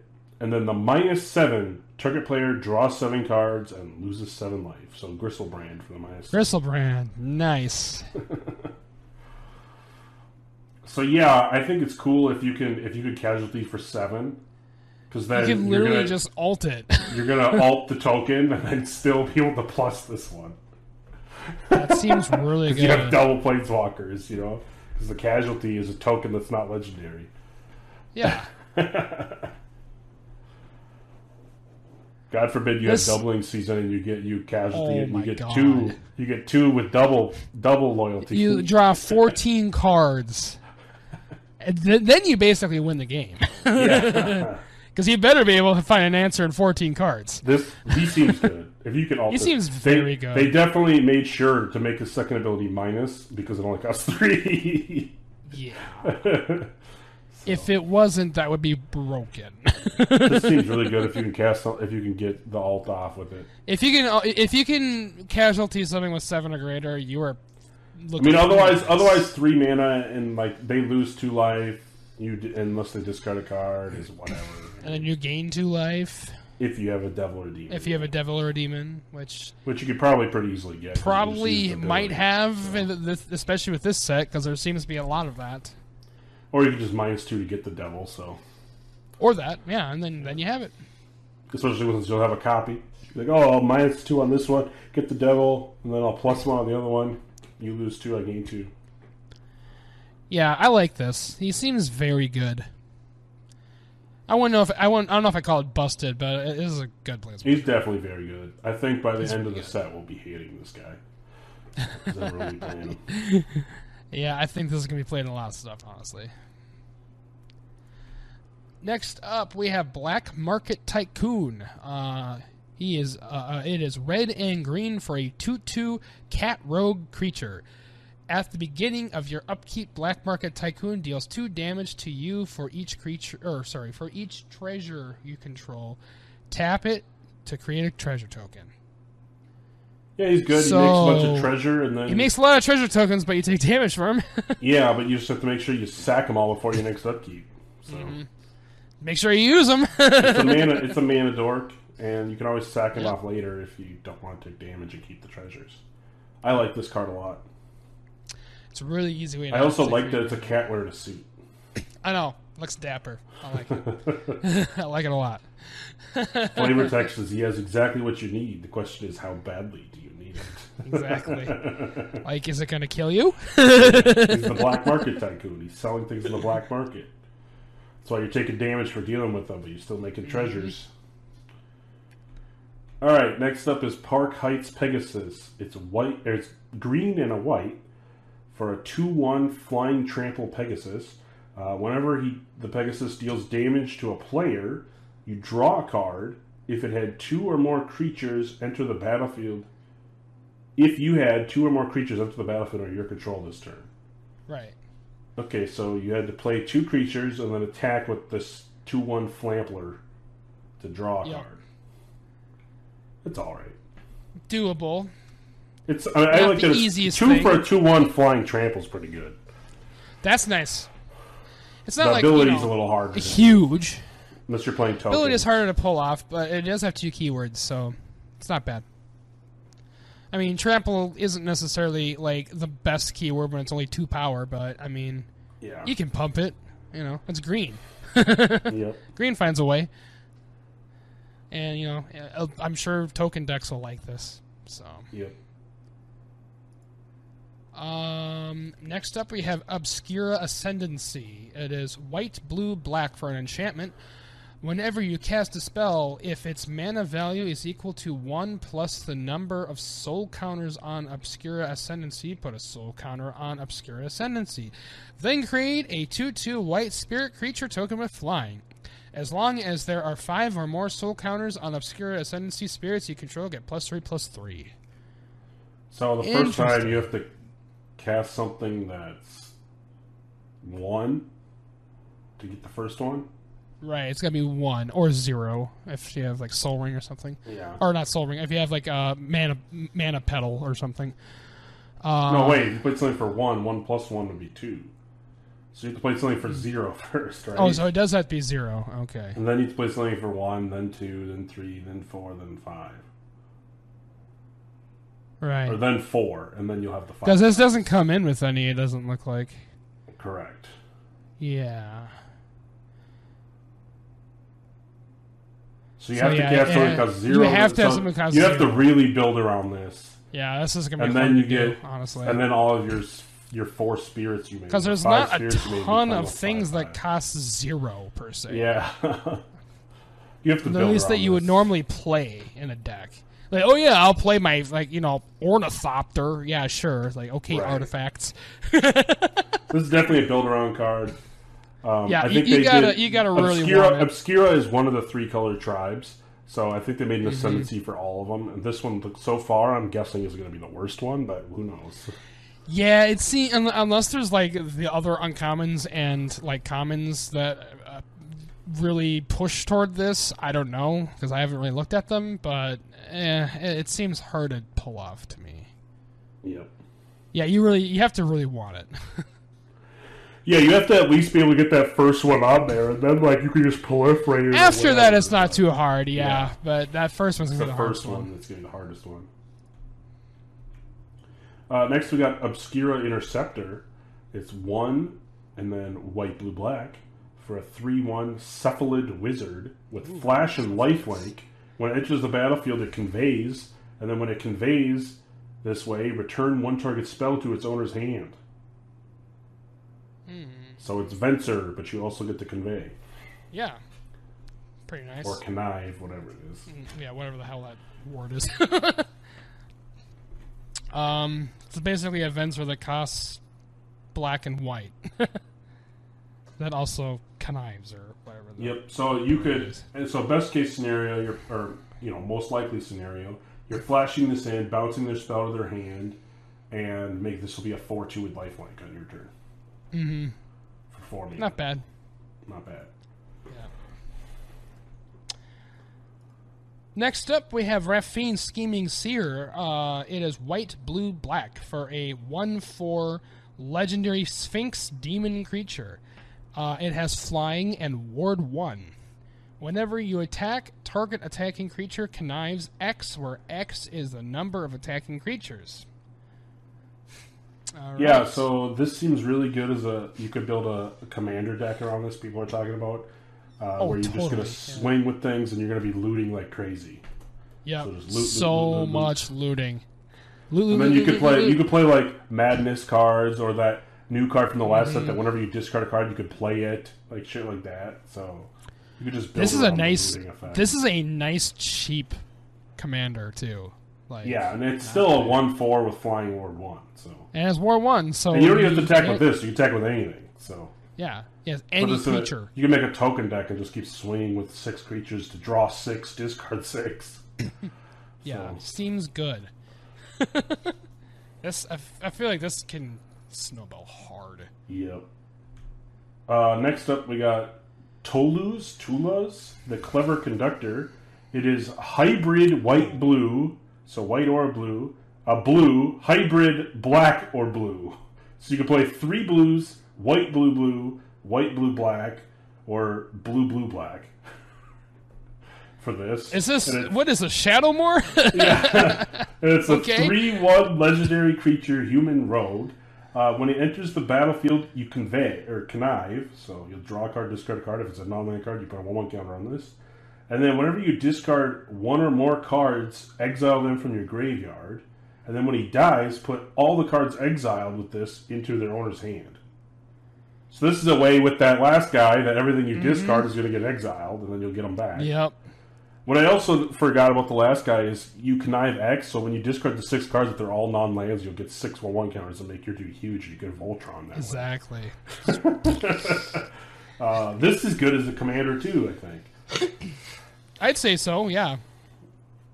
It's very interesting because you could play this as for 3 blue, like a bunch of different ways. Basically, just getting 3 mana. Like, if you're playing in those 3 colors. Very interesting card. I like it. Yeah, that's cool. All right. So next up we have Void Rend. It is white, blue, black for an instant. This spell can't be countered. Destroy target non-land permanent. Yeah, this is what I was reading is going to be one of the most saltiest cards in the set because very salty. 3 mana destroy anything, and they can't counter it. This is like a better Abrupt Decay that costs 1 more. Honestly. Yeah, except for it's white, blue, and black, so you have to have those 3 colors. Right, it's not Golgari. Yeah, you have to be playing these 3 colors, and you have to be. But if you're playing like a 5-color deck, 4-color deck, if you play these 3 colors, you're going to play this. But yeah, it's an Abrupt Decay that is a different color suit that costs 1 more that can destroy anything. It seems nice. Yeah, when this is played against you, you're gonna absolutely hate whoever you're playing against. Yep, I was reading this is going to be one of the cards people are saltiest against. People are gonna hate this card. Oh, blue players going to be like, "What the hell?" Yep, pretty much. Next up, we got Evelyn the Covetus. It's 2 in a hybrid blue-black, black, and a hybrid black-red. So you can play 2 black, black, black, 2 blue, black, black, or 2 blue, black, red, or black, black, red. So anyways, it's 2/5 legendary vampire rogue with flash. When he enters the battlefield or another vampire enters the battlefield of your control, you exile the top card of each player's library with a collection counter on it. And then once each turn, you may play a card from exile that has a collection counter on it if it was exiled by an ability you controlled, and you may spend mana as though it were any color to cast it. Okay. So basically, you put collection counters on things. So you're collecting your enemy's assets, and then you're collecting your cards too. But yeah, you're collecting everyone's cards when it or another vampire enters, so that you can play them. Nice. It's pretty good. Like it. Yeah. All right. Next, we have Hostile Takeover. It is 2 blue, black, red for a sorcery. Up to 1 target creature has base power and toughness 1/1 until end of turn. Up to 1 other target creature has base power and toughness 4/4 until end of turn. Then Hostile Takeover deals 3 damage to each creature. So you're like, all right, your big thing's a 1/1. My weak thing that I want to live is a 4/4, and now I'm going to deal 3 damage to everything. And now everything Hostile Takeover. Aha, my 1/1 took over your board. That is really funny. I love it. I love this. This is just one of those silly cards. The flavor text is Obnixious smiled. It had been over 1,000 years since his last conquest, and then he took over a building or city or something in the picture. Yeah, that's good. Funny. I like that. It's a little pricey for what it is because it's 5 to do that, but yeah. If you're playing blue, black, red, I guess, then there you go. All right, next up is the other really salty card. Everyone's going to be salty if you play this. 4 Grixis, so 4 and then blue, red, and black, so Grixis colors, for a 6/6 legendary creature vampire demon noble. So when Lord Xander the Collector enters the battlefield, target opponent discards half the cards in their hand, rounded down. When he attacks, defending player mills half their library, rounded down. And when he dies, target opponent sacrifices half the non-land permanents they control, rounded down. This is terrible. So what is this garbage? I was saying if this is your commander, people will hate you. People will hate you so much. And then Mitch is over there like, oh, he costs 7. You're never going to play it. He's going to suck. So now I just want to put him in a deck, Elvish Piper him in, and just target him with all of the abilities and be like, now what do you think of this guy, you fucker? There's got to be a way you can cheat him in. Yeah. Yeah. All you have to do is make him enter the field, and then your opponents are going to absolutely hate you. Yeah, because one guy's going to lose half their hand when he comes in. And then if you get to swing with it, they're milling half their deck. But if it doesn't, they're still sacking half their shit, whoever kills it. So Exactly. I mean, like... it's target opponent sacrifices. So you choose, too. Yeah, but you're going to choose whoever is removing it. Most likely, yeah. I mean, so unless they have, swords, like exile works against it, so then you're just going to discard half their hand, but... So worst case, it's 6/6 that's going to discard someone's hand for 7 mana, which that kind of feels bad. So you're definitely going to want to try to cheat this in somehow. There's so many ways you can we've really been seeing cards with birthing pod effects on them. Right. There's going to be ways to cheat it in, even in standard. Yeah. And not to mention Commander and the other sets that have so many ways to do it. Yeah, and I mean, even flickering this isn't that bad because you can just keep making people discard half their cards. Yeah, make them discard your hand. Oops, sorry. Oh, do you hate this now? Do you hate this yet? Slime closet, flicker wisp. If someone gets this and it starts working, goes off against them, then people are going to be really salty. This just snowballs hard. If this gets to do anything, gets any kind of foothold, your opponents are screwed. In draft, this card is the game. This card is awful. So. All right, well, that's a thing. I will hate the day I have to play against that card. Next up, we have Maestro's Ascendancy. It is blue, black, red for an enchantment. Once during each of your turns, you may cast an instant or sorcery spell from your graveyard by sacrificing a creature in addition to paying its other costs. If a spell cast this way would be put into your graveyard, exile it instead. Yeah, so this is basically you can sack any dude to flashback something. That's pretty good. Yeah, so your stuff has flashback. Mm-hmm. Seems good. It's better than the other Ascendancy we saw so far. Way better. Way better. Way better. This is actually useful. Yeah. And your colors like where you're going to be sacking creatures probably. And playing I like things. My spells having flashback. Thank you. Yeah. For 3. This seems really good. Seems good. Next up, we got the Maestros Diabolist. It's Grixis, so blue, black, red. For a 1/4 Vampire Warrior with Death Touch and Haste. And whenever he attacks, if you don't control a Devil token, you create a tapped and attacking 1/1 Devil creature token with, when this creature dies, it deals 1 damage to any target. It's not bad. 3 for a 1/4 Death Touch Haste that makes 1/1s. Yeah, the Baby Maker. It's pretty good. Not bad at all. Yeah, 1/4, that's a good PT. Yeah, especially with a Death Touch guy. That's good. That's hard to deal with. Yeah, because his Death Touch makes the 1 irrelevant. And haste. So you're basically going to have a 1/4 Death Touch attacking and a 1/1 attacking right away. Yeah. So it's really good if you were playing Grixis aggro deck in constructed. You could play 4 of these in standard. Grixis has some nice stuff in this set, man. I'm liking their colors. All right. Next up, we have Agnes, the Dragon's Lash. It is 1 hybrid black-red, red, hybrid red-green. So, red, black, red, green. 3/3, legendary creature, Vyashnia Warrior. It has haste.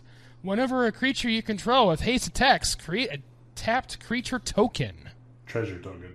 Or, sorry, treasure token. My bad. That's really good because you swing with really a treasure token, and if you build a haste tribal deck, you're going to get a shitload of treasures. Yep. So you can use them as the commander for that too, shitload of treasures deck. All of the treasures. Seems good. A creature with haste, so it has to be a specific.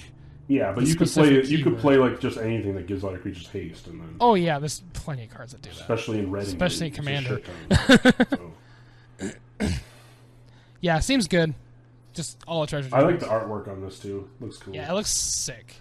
I would love to have this as an art piece. Honestly, the art in this set has been on point. Honestly, it's really good.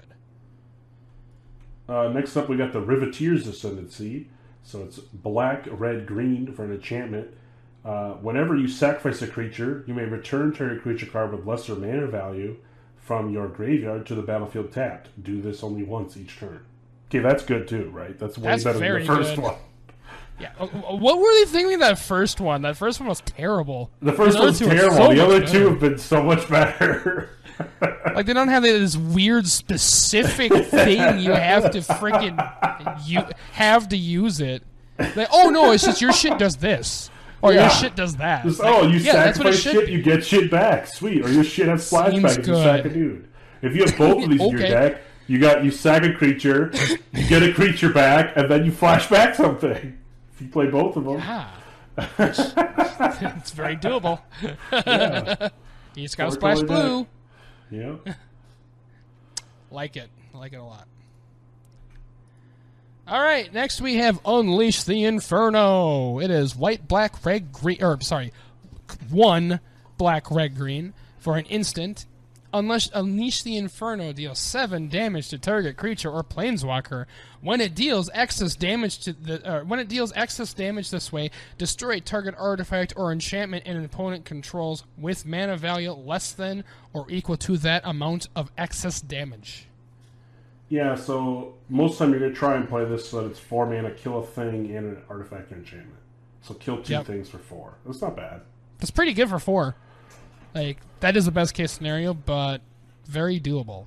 A commander seems pretty easy, because, I mean, if they have like a 6/6 dude out, you just kill that and blow up their Sol Ring that they probably have. So. Yep. Like, 6 or less is pretty common as far as, like, especially nuisance creatures goes, so it seems good. Next up, we got Ziatora's Envoy. 1 black, red, green for a Vishino Warrior 5/4 with trample. When it deals combat damage to a player, look at the top card of your library. You may play a land from the top of your library or cast a spell with mana value less than or equal to the damage dealt from the top of your library without paying its mana cost. If you don't, put that card in your hand. Okay, so you deal 5 damage to it, look at the top card, and you can play a land or cast something that costs 5 or less for free, otherwise you draw it. And then it has Blitz, which means you can play it with haste, and you sack this at end turn for 2 black, red, green. You literally pay 1 more mana to Blitz it. Seems good. I feel like it's better not to blitz this guy, but just because 5/4 Trampler that can keep doing that, it seems good. It does seem good. That's a pretty good card, man.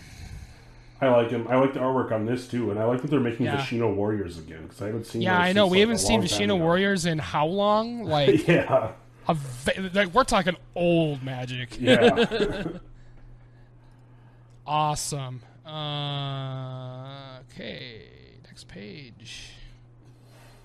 We thought we were done, but oh no, there's more. There's more. There's a lot of multicolored cards in this. There's a lot more. There's so many multicolored cards. Next up, we have Ziatora the Incinerator. 3 black, red, green for a 6/6 legendary demon dragon creature with flying. At the beginning of your end step, you may sacrifice another creature. When you do, Ziatora the Incinerator deals damage equal to that creature's power to any target, and you create 3 treasure tokens. Oh my. Yeah, this guy is awesome. I love dragons, and I love that he's a demon dragon. And I like that it sacrifices and makes treasure, deals damage and makes treasure tokens. So it's a sack outlet, deals damage, and creates treasure tokens. And gives you mana. And it's a 6/6 flyer. And it's a 6/6 flyer for 6. Pretty good. Seems good to me. Playing this in a dragon deck, I'm playing this in a treasures deck, I'm playing this in a sacrifice deck. This has so much versatility, like, holy crap. You can play this as commander if you want as well. This is just a bomb, too. I mean, like, it works in so many ways. This is a good card. Next up, we got Cabretti Ascendancy. Red, green, white. So Naya colors. For an enchantment, or Cabretti colors, I guess, because that's the family of this set. Wow. At the beginning of your upkeep, look at the top card of your library. If it's a creature or planeswalker card, you may reveal it and put it into your hand. If you don't put the card into your hand, you may put it on the bottom of your library. Alright. So you look at the top card. If it's a creature or planeswalker, you choose to reveal it and put it in your hand. or you can leave it on top, or you can just put it on the bottom. So you're filtering what you're drawing. That's pretty nice. Yeah, for still the first one is the worst. Yeah. I don't know what the hell that first... These other three have been fantastic. Like, I would play all of them. I'm going to play this one, too. Please tell us in, like, the comments or something if we are, like, misunderstanding how that first one works, because it just seems so much worse. Yeah, it seems so bad. Holy crap. Like, yeah, this seems good. It's basically, like, it reminds me of, like, Abundance or something like that, but instead of choosing what you're drawing, you're just kind of looking like, ooh, is this what I want? Oh, no, it goes back. Or, is this what I want? No, get out of here. Yeah, that's pretty good. Maybe I should go back to that one and read it again. Yeah.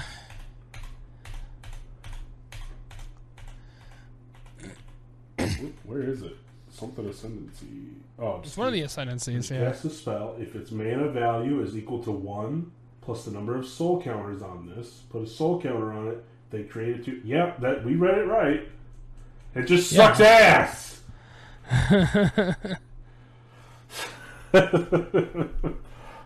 In my opinion, that was the worst one because unless there's something I'm missing, but the way I'm it doesn't come into play with a soul counter on it, as far as I know. So it has to have 1. So it has to be something with 0. Yep, you have to play 0 and then 1 and then. It's just unless there's a lot of 0-cost cards in this set, I don't see how that's going to work well. Yeah. Okay. Anyway, moving on. I digress. This card's good. I'm going to play all the ascendancies except for that first one so far. Yes, that one is very good. The other ascendancies have been excellent. So I don't know what the hell they were thinking with that one. Anyway, next card is Fleetfoot Dancer. It is 1 red, green, white for a 4/4 elf druid creature with trample, lifelink, and haste. That's a lot of keywords for 4. That's a lot of keywords for 4. It is an elf, too. Yeah, seems good. It's pretty good. Yeah, it's 3 colors, but if you're playing those 3 colors... It's not fantastic, but it's not bad. No, I mean, three keywords on a 4/4 isn't bad, honestly. Yeah, it's not broken, sure, but I think it's pretty decent. Yeah, next up we got Incandescent Aria. Red, so Naya, red, green, white, sorcery. Deals 3 damage to each non-token creature. So kills everything but tokens. Hello, token deck removal. Naya token decks like things that don't blow up their stuff. No, wait, you have a Naya token deck. You can put this in it. I do. I think this is going to be an addition. This is way better than some of the board wipes that are in that deck. Like, yes. Yes, I think I would like to they all have big things, and it's like whatever, but... Yeah, well, if that's the case, then I'm probably not doing well anyway, but, you know. Next up, we have Jetmir Nexus of Revels. It is 1 red, green, white for a 5/4 legendary cat demon creature. Interesting. Creatures you control get +1/+0 and have vigilance as long as you control 3 or more creatures. Creatures you control also get +1/+0 and have trample as long as you control 6 or more creatures. Creatures you control also get +1/+0 and have double strike as long as you control 9 or more creatures. This wants to be in a token deck. Yeah, this is token deck as well. You have 9 creatures, you're getting +3/+0, vigilance, trample, double strike. Jesus Christ. It may as well be a chroma. Yeah, right. But it's a cat demon. It costs 4! It's a cat demon. It costs 4! And he costs 4. You can play him as a commander, too. Yeah, you could. Honestly, this wouldn't be half bad as a commander, to be honest. It's a cat demon. I don't think he looks that much like a cat to me, but, you know. No.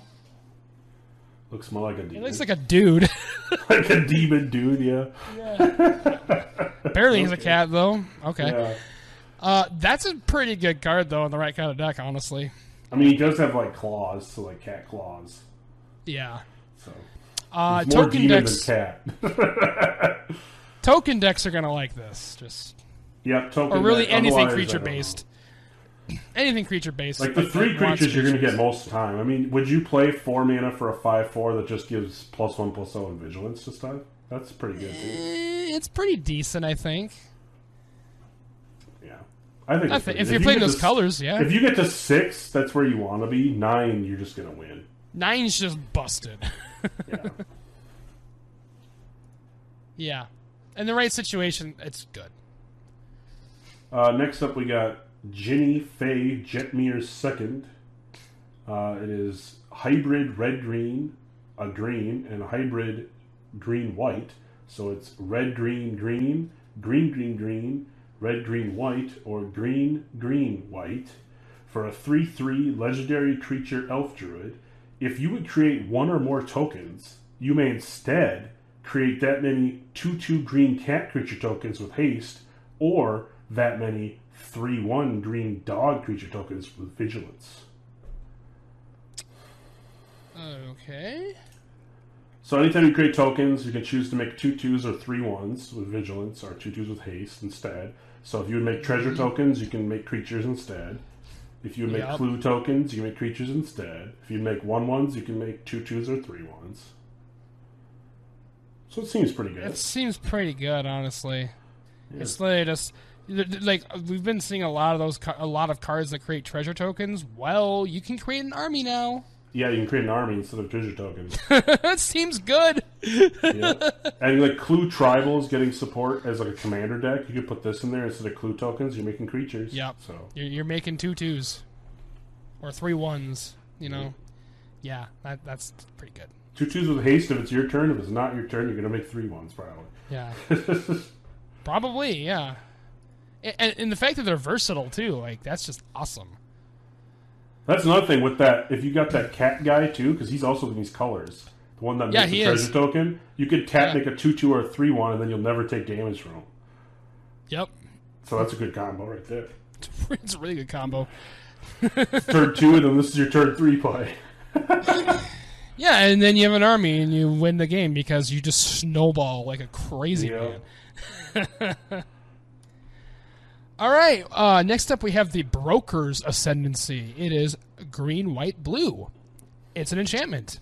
At the beginning of your end step, put a +1/+1 counter on each creature you control and a loyalty counter on each planeswalker you control. This is also very good. Yeah, so from our understanding, 4 out of 5 are fantastic, and the 5th 4 out of 5 are great. Is what in the heck were you thinking there? I don't know what they were thinking on the other one. Because like even if you build around that, you still just have a bunch of 5/5s. Like I think it's supposed to be +3. Like okay, whatever. Sure. Okay. Everything else, all these other ones are better. Well, and it was a specific tribe too, wasn't it? It was like your spirits or something. Yeah, spirits. Yep. It's like. So unless you're spirit tribal and you can use that card. It's so weird. Nope. Yeah. All right. All the rest of these are good. This is way better. It's like, oh yeah, you like creatures? They get +1/+1. You like planeswalkers? They get loyalty counters. Ooh, here you go. And it costs 3 to do it. Yeah, it seems good. It's like really proliferation on your end step. Like, yeah. All right, next up we got Endless Detour, which is Bant. So green, white, blue. For an instant, the owner of target spell, non-land permanent, or card in a graveyard puts it on the top or bottom of their library. So you can bounce something that they cast to the top or bottom of their deck. You could bounce something in play to the top or bottom of their deck. Or you can just pick something in someone's graveyard or your own graveyard to put on top of your library or bottom. Yeah, that seems pretty good. Seems very versatile. Oh yes, I'd love to put this big creature back on top of my deck. Yeah, I like this because it's basically 3 mana removal, right? But it is in the scenario where you're not going to play it as removal, like you're way ahead or something, you could just put something good on top of your deck. Put some on your deck, and it's not black. It's literally reborn without black. You know? Yep. I mean, green does have a little bit of that, but not nearly as much. So it's pretty nice for these colors. Next up, the people in this car, by the way, are on an endless detour because the text says after diverting around the 11th construction barrier, the taxi driver began to suspect they were being herded into a trap. So there's all the detour signs. That's amazing. I like that. God, the flavor of this is just amazing. Oh, I love this flavor so much. Next card, we have Falcospara Pact Weaver. It is 1 green, white, blue, so Bant. 3/3 legendary creature that's a bird demon. It has flying and trample. Falcospara Pact Weaver enters the battlefield with a shield counter on it, you may look at the top card of your library at any time. You may cast spells from the top of your library by removing a counter from a creature you control in addition to paying their costs. Their other costs. Yeah, this is super good. This is like literally like, what was that Sphinx that lets you look at the top card? And then you can also play it. Yeah, so this is, you look at the top card, you could play it if you remove a counter. So like, let me tick down one of my 1/1s. Yeah, and she has a shield counter, so like you can remove it. You remove the shield do counter. it once anyway. Like, so play stuff from the top. It's really good in the counters deck. And worst case scenario, this is a 4 for a 3/3 flying trample and a shield counter. Mm-hmm. Like, that's pretty at good. the very minimum. That's good. That's a good. That alone is like a good card. Like, yeah. These cards have been pretty hefty, man. Yeah, some of them have been pushed. Yeah, this is some good shit. Next up, we got Rigo, the Streetwise Mentor. It's hybrid white green, white, and hybrid blue-white. So it's green, white, white, or white, white, white, or green, white, blue, or white, white, blue. It's a 2/2 cat citizen creature. It enters the battlefield with a shield counter on it, and whenever you attack a player or planeswalker with one or more creatures with power 1 or less, you draw a card. That's good in token decks. Yeah, it is. So you just swing with your 1/1s and draw cards. You just draw cards. And it only has to be one creature power 1 or less. So you could attack with a 6/6 and a 1/1 and you just draw a card. That's better than like Mentor the Meek, because you can only draw a fuck ton of cards in your combat phase. Like, yep. Who cares if you only get one. You only get one card no matter what, because it's 1 or more. So each combat it's 1 or you get more. One. Oh, yeah. Okay, sorry. Okay, not okay. So not. But still, you could draw one every combat, pretty much. Yeah. If you have a 1/1. Easy. Nice draw engine. Next up we have Soul of Emancipation. It is 4 green, white, blue for a 5/7 avatar. When Soul of Emancipation enters the battlefield, destroy up to 3 other target non-land permanents. For each of those permanents, its controller creates a 3/3 white angel creature token with flying. So you destroy 3 problematic things. The downside is it does give them a 3/3 with flying. But I mean, so many people are playing Beast Within and stuff anyway. Like, exactly. Does the flying do you I don't care? think the flatter flying matters that much, because you're probably getting rid of something worse. Or if there's not anything bad in the field, blow up 3 of your own things. You have 3 1/1s. Oh, I get 3 3/3s of flying and a 5/7. Yeah, for 7. Pretty good. Pretty good. It's not bad. It's not great. It's not bad. No. I think it is mighty fine, though. Next up, we have the Meeting of the 5. So the 5 clans meeting together. It is 3 white, blue, black, red, green. So 3 in Wooburg. You exile the top 10 cards of your library. You may cast spells that have exactly 3 colors from among them this turn. So anything that causes 3 colors in it, you can cast. And then you add double Wooburg, so 10 mana, 2 of each color, to your mana pool. And you can spend this mana only to cast the spells with exactly 3 colors. This is very interesting. Yeah, so it's what, 9? What is that? 8 mana. 8 mana. And you can maybe cast 3 things from this. I don't know if it's that good. I feel like is that worth? You have to really build around it. I feel you have to really build around it, and I feel like it's not great because it has to be exactly 3 colors. Like if it was 3 or more, you could just play it in a 5-color deck and be all right. Oh yeah, you're fine. Yeah. Or if it was just any 3 cards, but it has to be exactly 3 colors. So you have to be playing a bunch of 3-color pairs. Yeah. Like it's kind of like that. It's kind of like that Nyx Mizzet where you could play only the 2-color pair cards. Yep. Yeah, but that's better because it's easier to play 2-color cards than 2-color cards are far more common than 3-color cards. Honestly, I don't know. It's a mythic. Yeah. We'll see how this plays. I don't. This if you one, I pull think it we off, have it's to. Cool, but I think we really have to see how this works in reality before we can really say. But it seems hard to do. It might be all right in like draft if you're just playing 5-color, but yeah. In draft, I feel like because there's a lot of those 3 colored things. Yeah, you would just draft as many 3 have. color things as you could. Yeah. But yeah, interesting concept, but yes, we'll see. Jury's out on this one, I think. And that's it for multicolored cards. A lot of sweet multicolored cards. Yeah, most of the set is multicolored, like literally half the set. So this will be a fun draft. Everyone will be playing 2 or 3 colors, probably 3 or more colors. 3 I think is like the number they want you to play, honestly. Mm-hmm. Yeah, lots of fun stuff. The ascendancies, minus that 1, are good. And all the cards that could be commanders are good. All the legendary creatures are good. There's a couple new avatars. That's kind of cool. Yeah. There's definitely some like, this can be a commander and be really good. It's definitely a couple of those. Yeah, so now we just got a couple artifacts and some lands left here. All right, so moving on to the artifacts, we have Getaway Car. It is 3 for a 4/3 vehicle.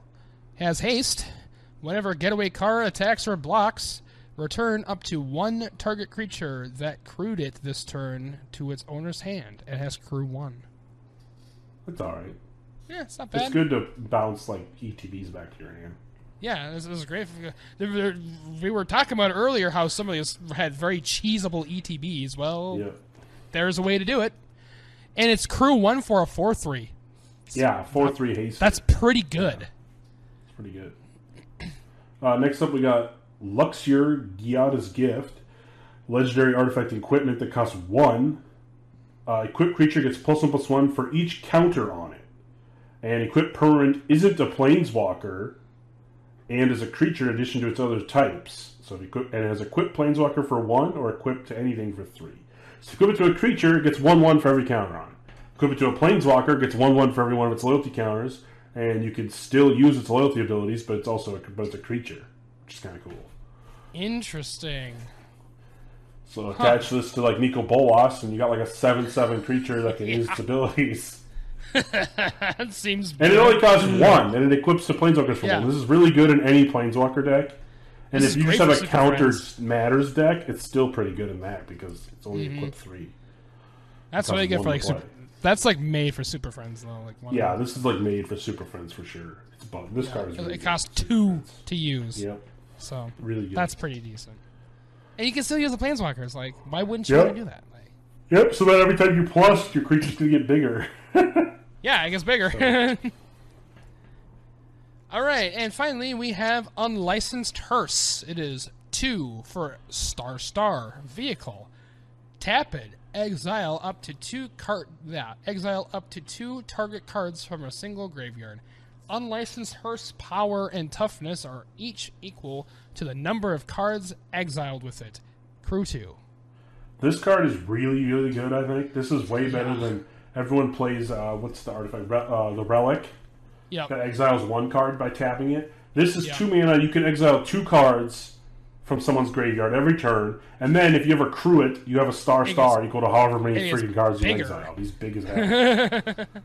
Like in 2 turns, this is a 4/4. Like, yeah, this is a good card. I like this card. And it hates on all of my creature graveyard decks. Yeah, this hates on you. It's a very good card. All right, well, that's our artifacts. That sword or whatever is or scepter. It's very that's good. the best one. Yeah, that's by far the best one. 3 rare artifacts, but the vehicles are fine. I mean, the hearse is like a better relic, as you said, and the getaway car is an easily crewable 4/3 with haste, so it's not bad. Yeah, so, but the sword is overall, awesome. Yeah, that sword's very good. That's definitely the one to play. And then the last bit we got, they reprint the last of the Tri-Land cycle, so the ones that finally, thank God, they printed Lessons in Ikoria. So we got the tri-fetchable lands that also have cycling and intertapped. So we got Rafine's Tower, it's Plains Island Swamp. Xander's Lounge is Island Swamp Mountain. Zatora's Proving Ground is Swamp Mountain Forest, and Jetmir's Garden is Mountain Forest Plains, and Spara's Headquarters is Forest Plains Island. So I'll be picking these up because I have these color decks. I will be buying Jetmir's Garden because I've been waiting for a Mardu one. Thank you, Wizards. Freaking finally. Can finally put that in my freaking deck. Yes. Naya, obviously. this is not. You mean Naya? Naya is the Jetmir's Garden. Or yeah, red, green, white. Yeah. Yeah, of course, Tri-Lands, very good, fetchable. Love to see it. Yes, they come and play tap because if they didn't, they would be absolutely broken. So yeah, I love these lands. They were really and they cycle. Yeah, they cycle. What more do you they're want? fetchable, and they're Tri-Lands. Yeah, they're Tri-Lands. Most Tri-Lands would literally just be, it comes in to play tap, and that's it. These are very versatile, so like that. Well, so that is the set. Yeah, this is. Thanks for watching, listening. This is our first video podcast. You'll catch it on YouTube at MTG. Sorry, Places I had a little activity behind me. Unfortunately, I am in the common area of my apartment, so we'll have to deal with that. But it was nice to do this, and we'll actually be able to see the cards we're talking about, which is also good. As I said, I am very excited about this set. This is fun. Yeah, I'm going. I haven't been this excited about a set for a while. So I'm going to even on Friday. So if anybody is going to be there, say hi. Heck yeah, we'll probably be at Lodestone, I'm guessing. So yeah, are you playing James in that? I'm not sure if I'm gonna be able to because I'm gonna have company over this weekend, but I really want to. I want to play with this set. This set looks fun. If you are gonna, let me know because you probably want to pre-register because they're saying there's going to be a wait list. So I'm sure. Well, like last time. Looking at, I believe it. Like these, as I said, this is going to be a fun set. And the commander thank cards, you so much. The commander cards are being spoiled the next couple days here, so we'll probably do. Oh yeah, so we'll be we'll definitely be looking at those once we get our hands on them, if you will. All awesome. Right, thanks for listening. Thanks everybody. I always appreciate it.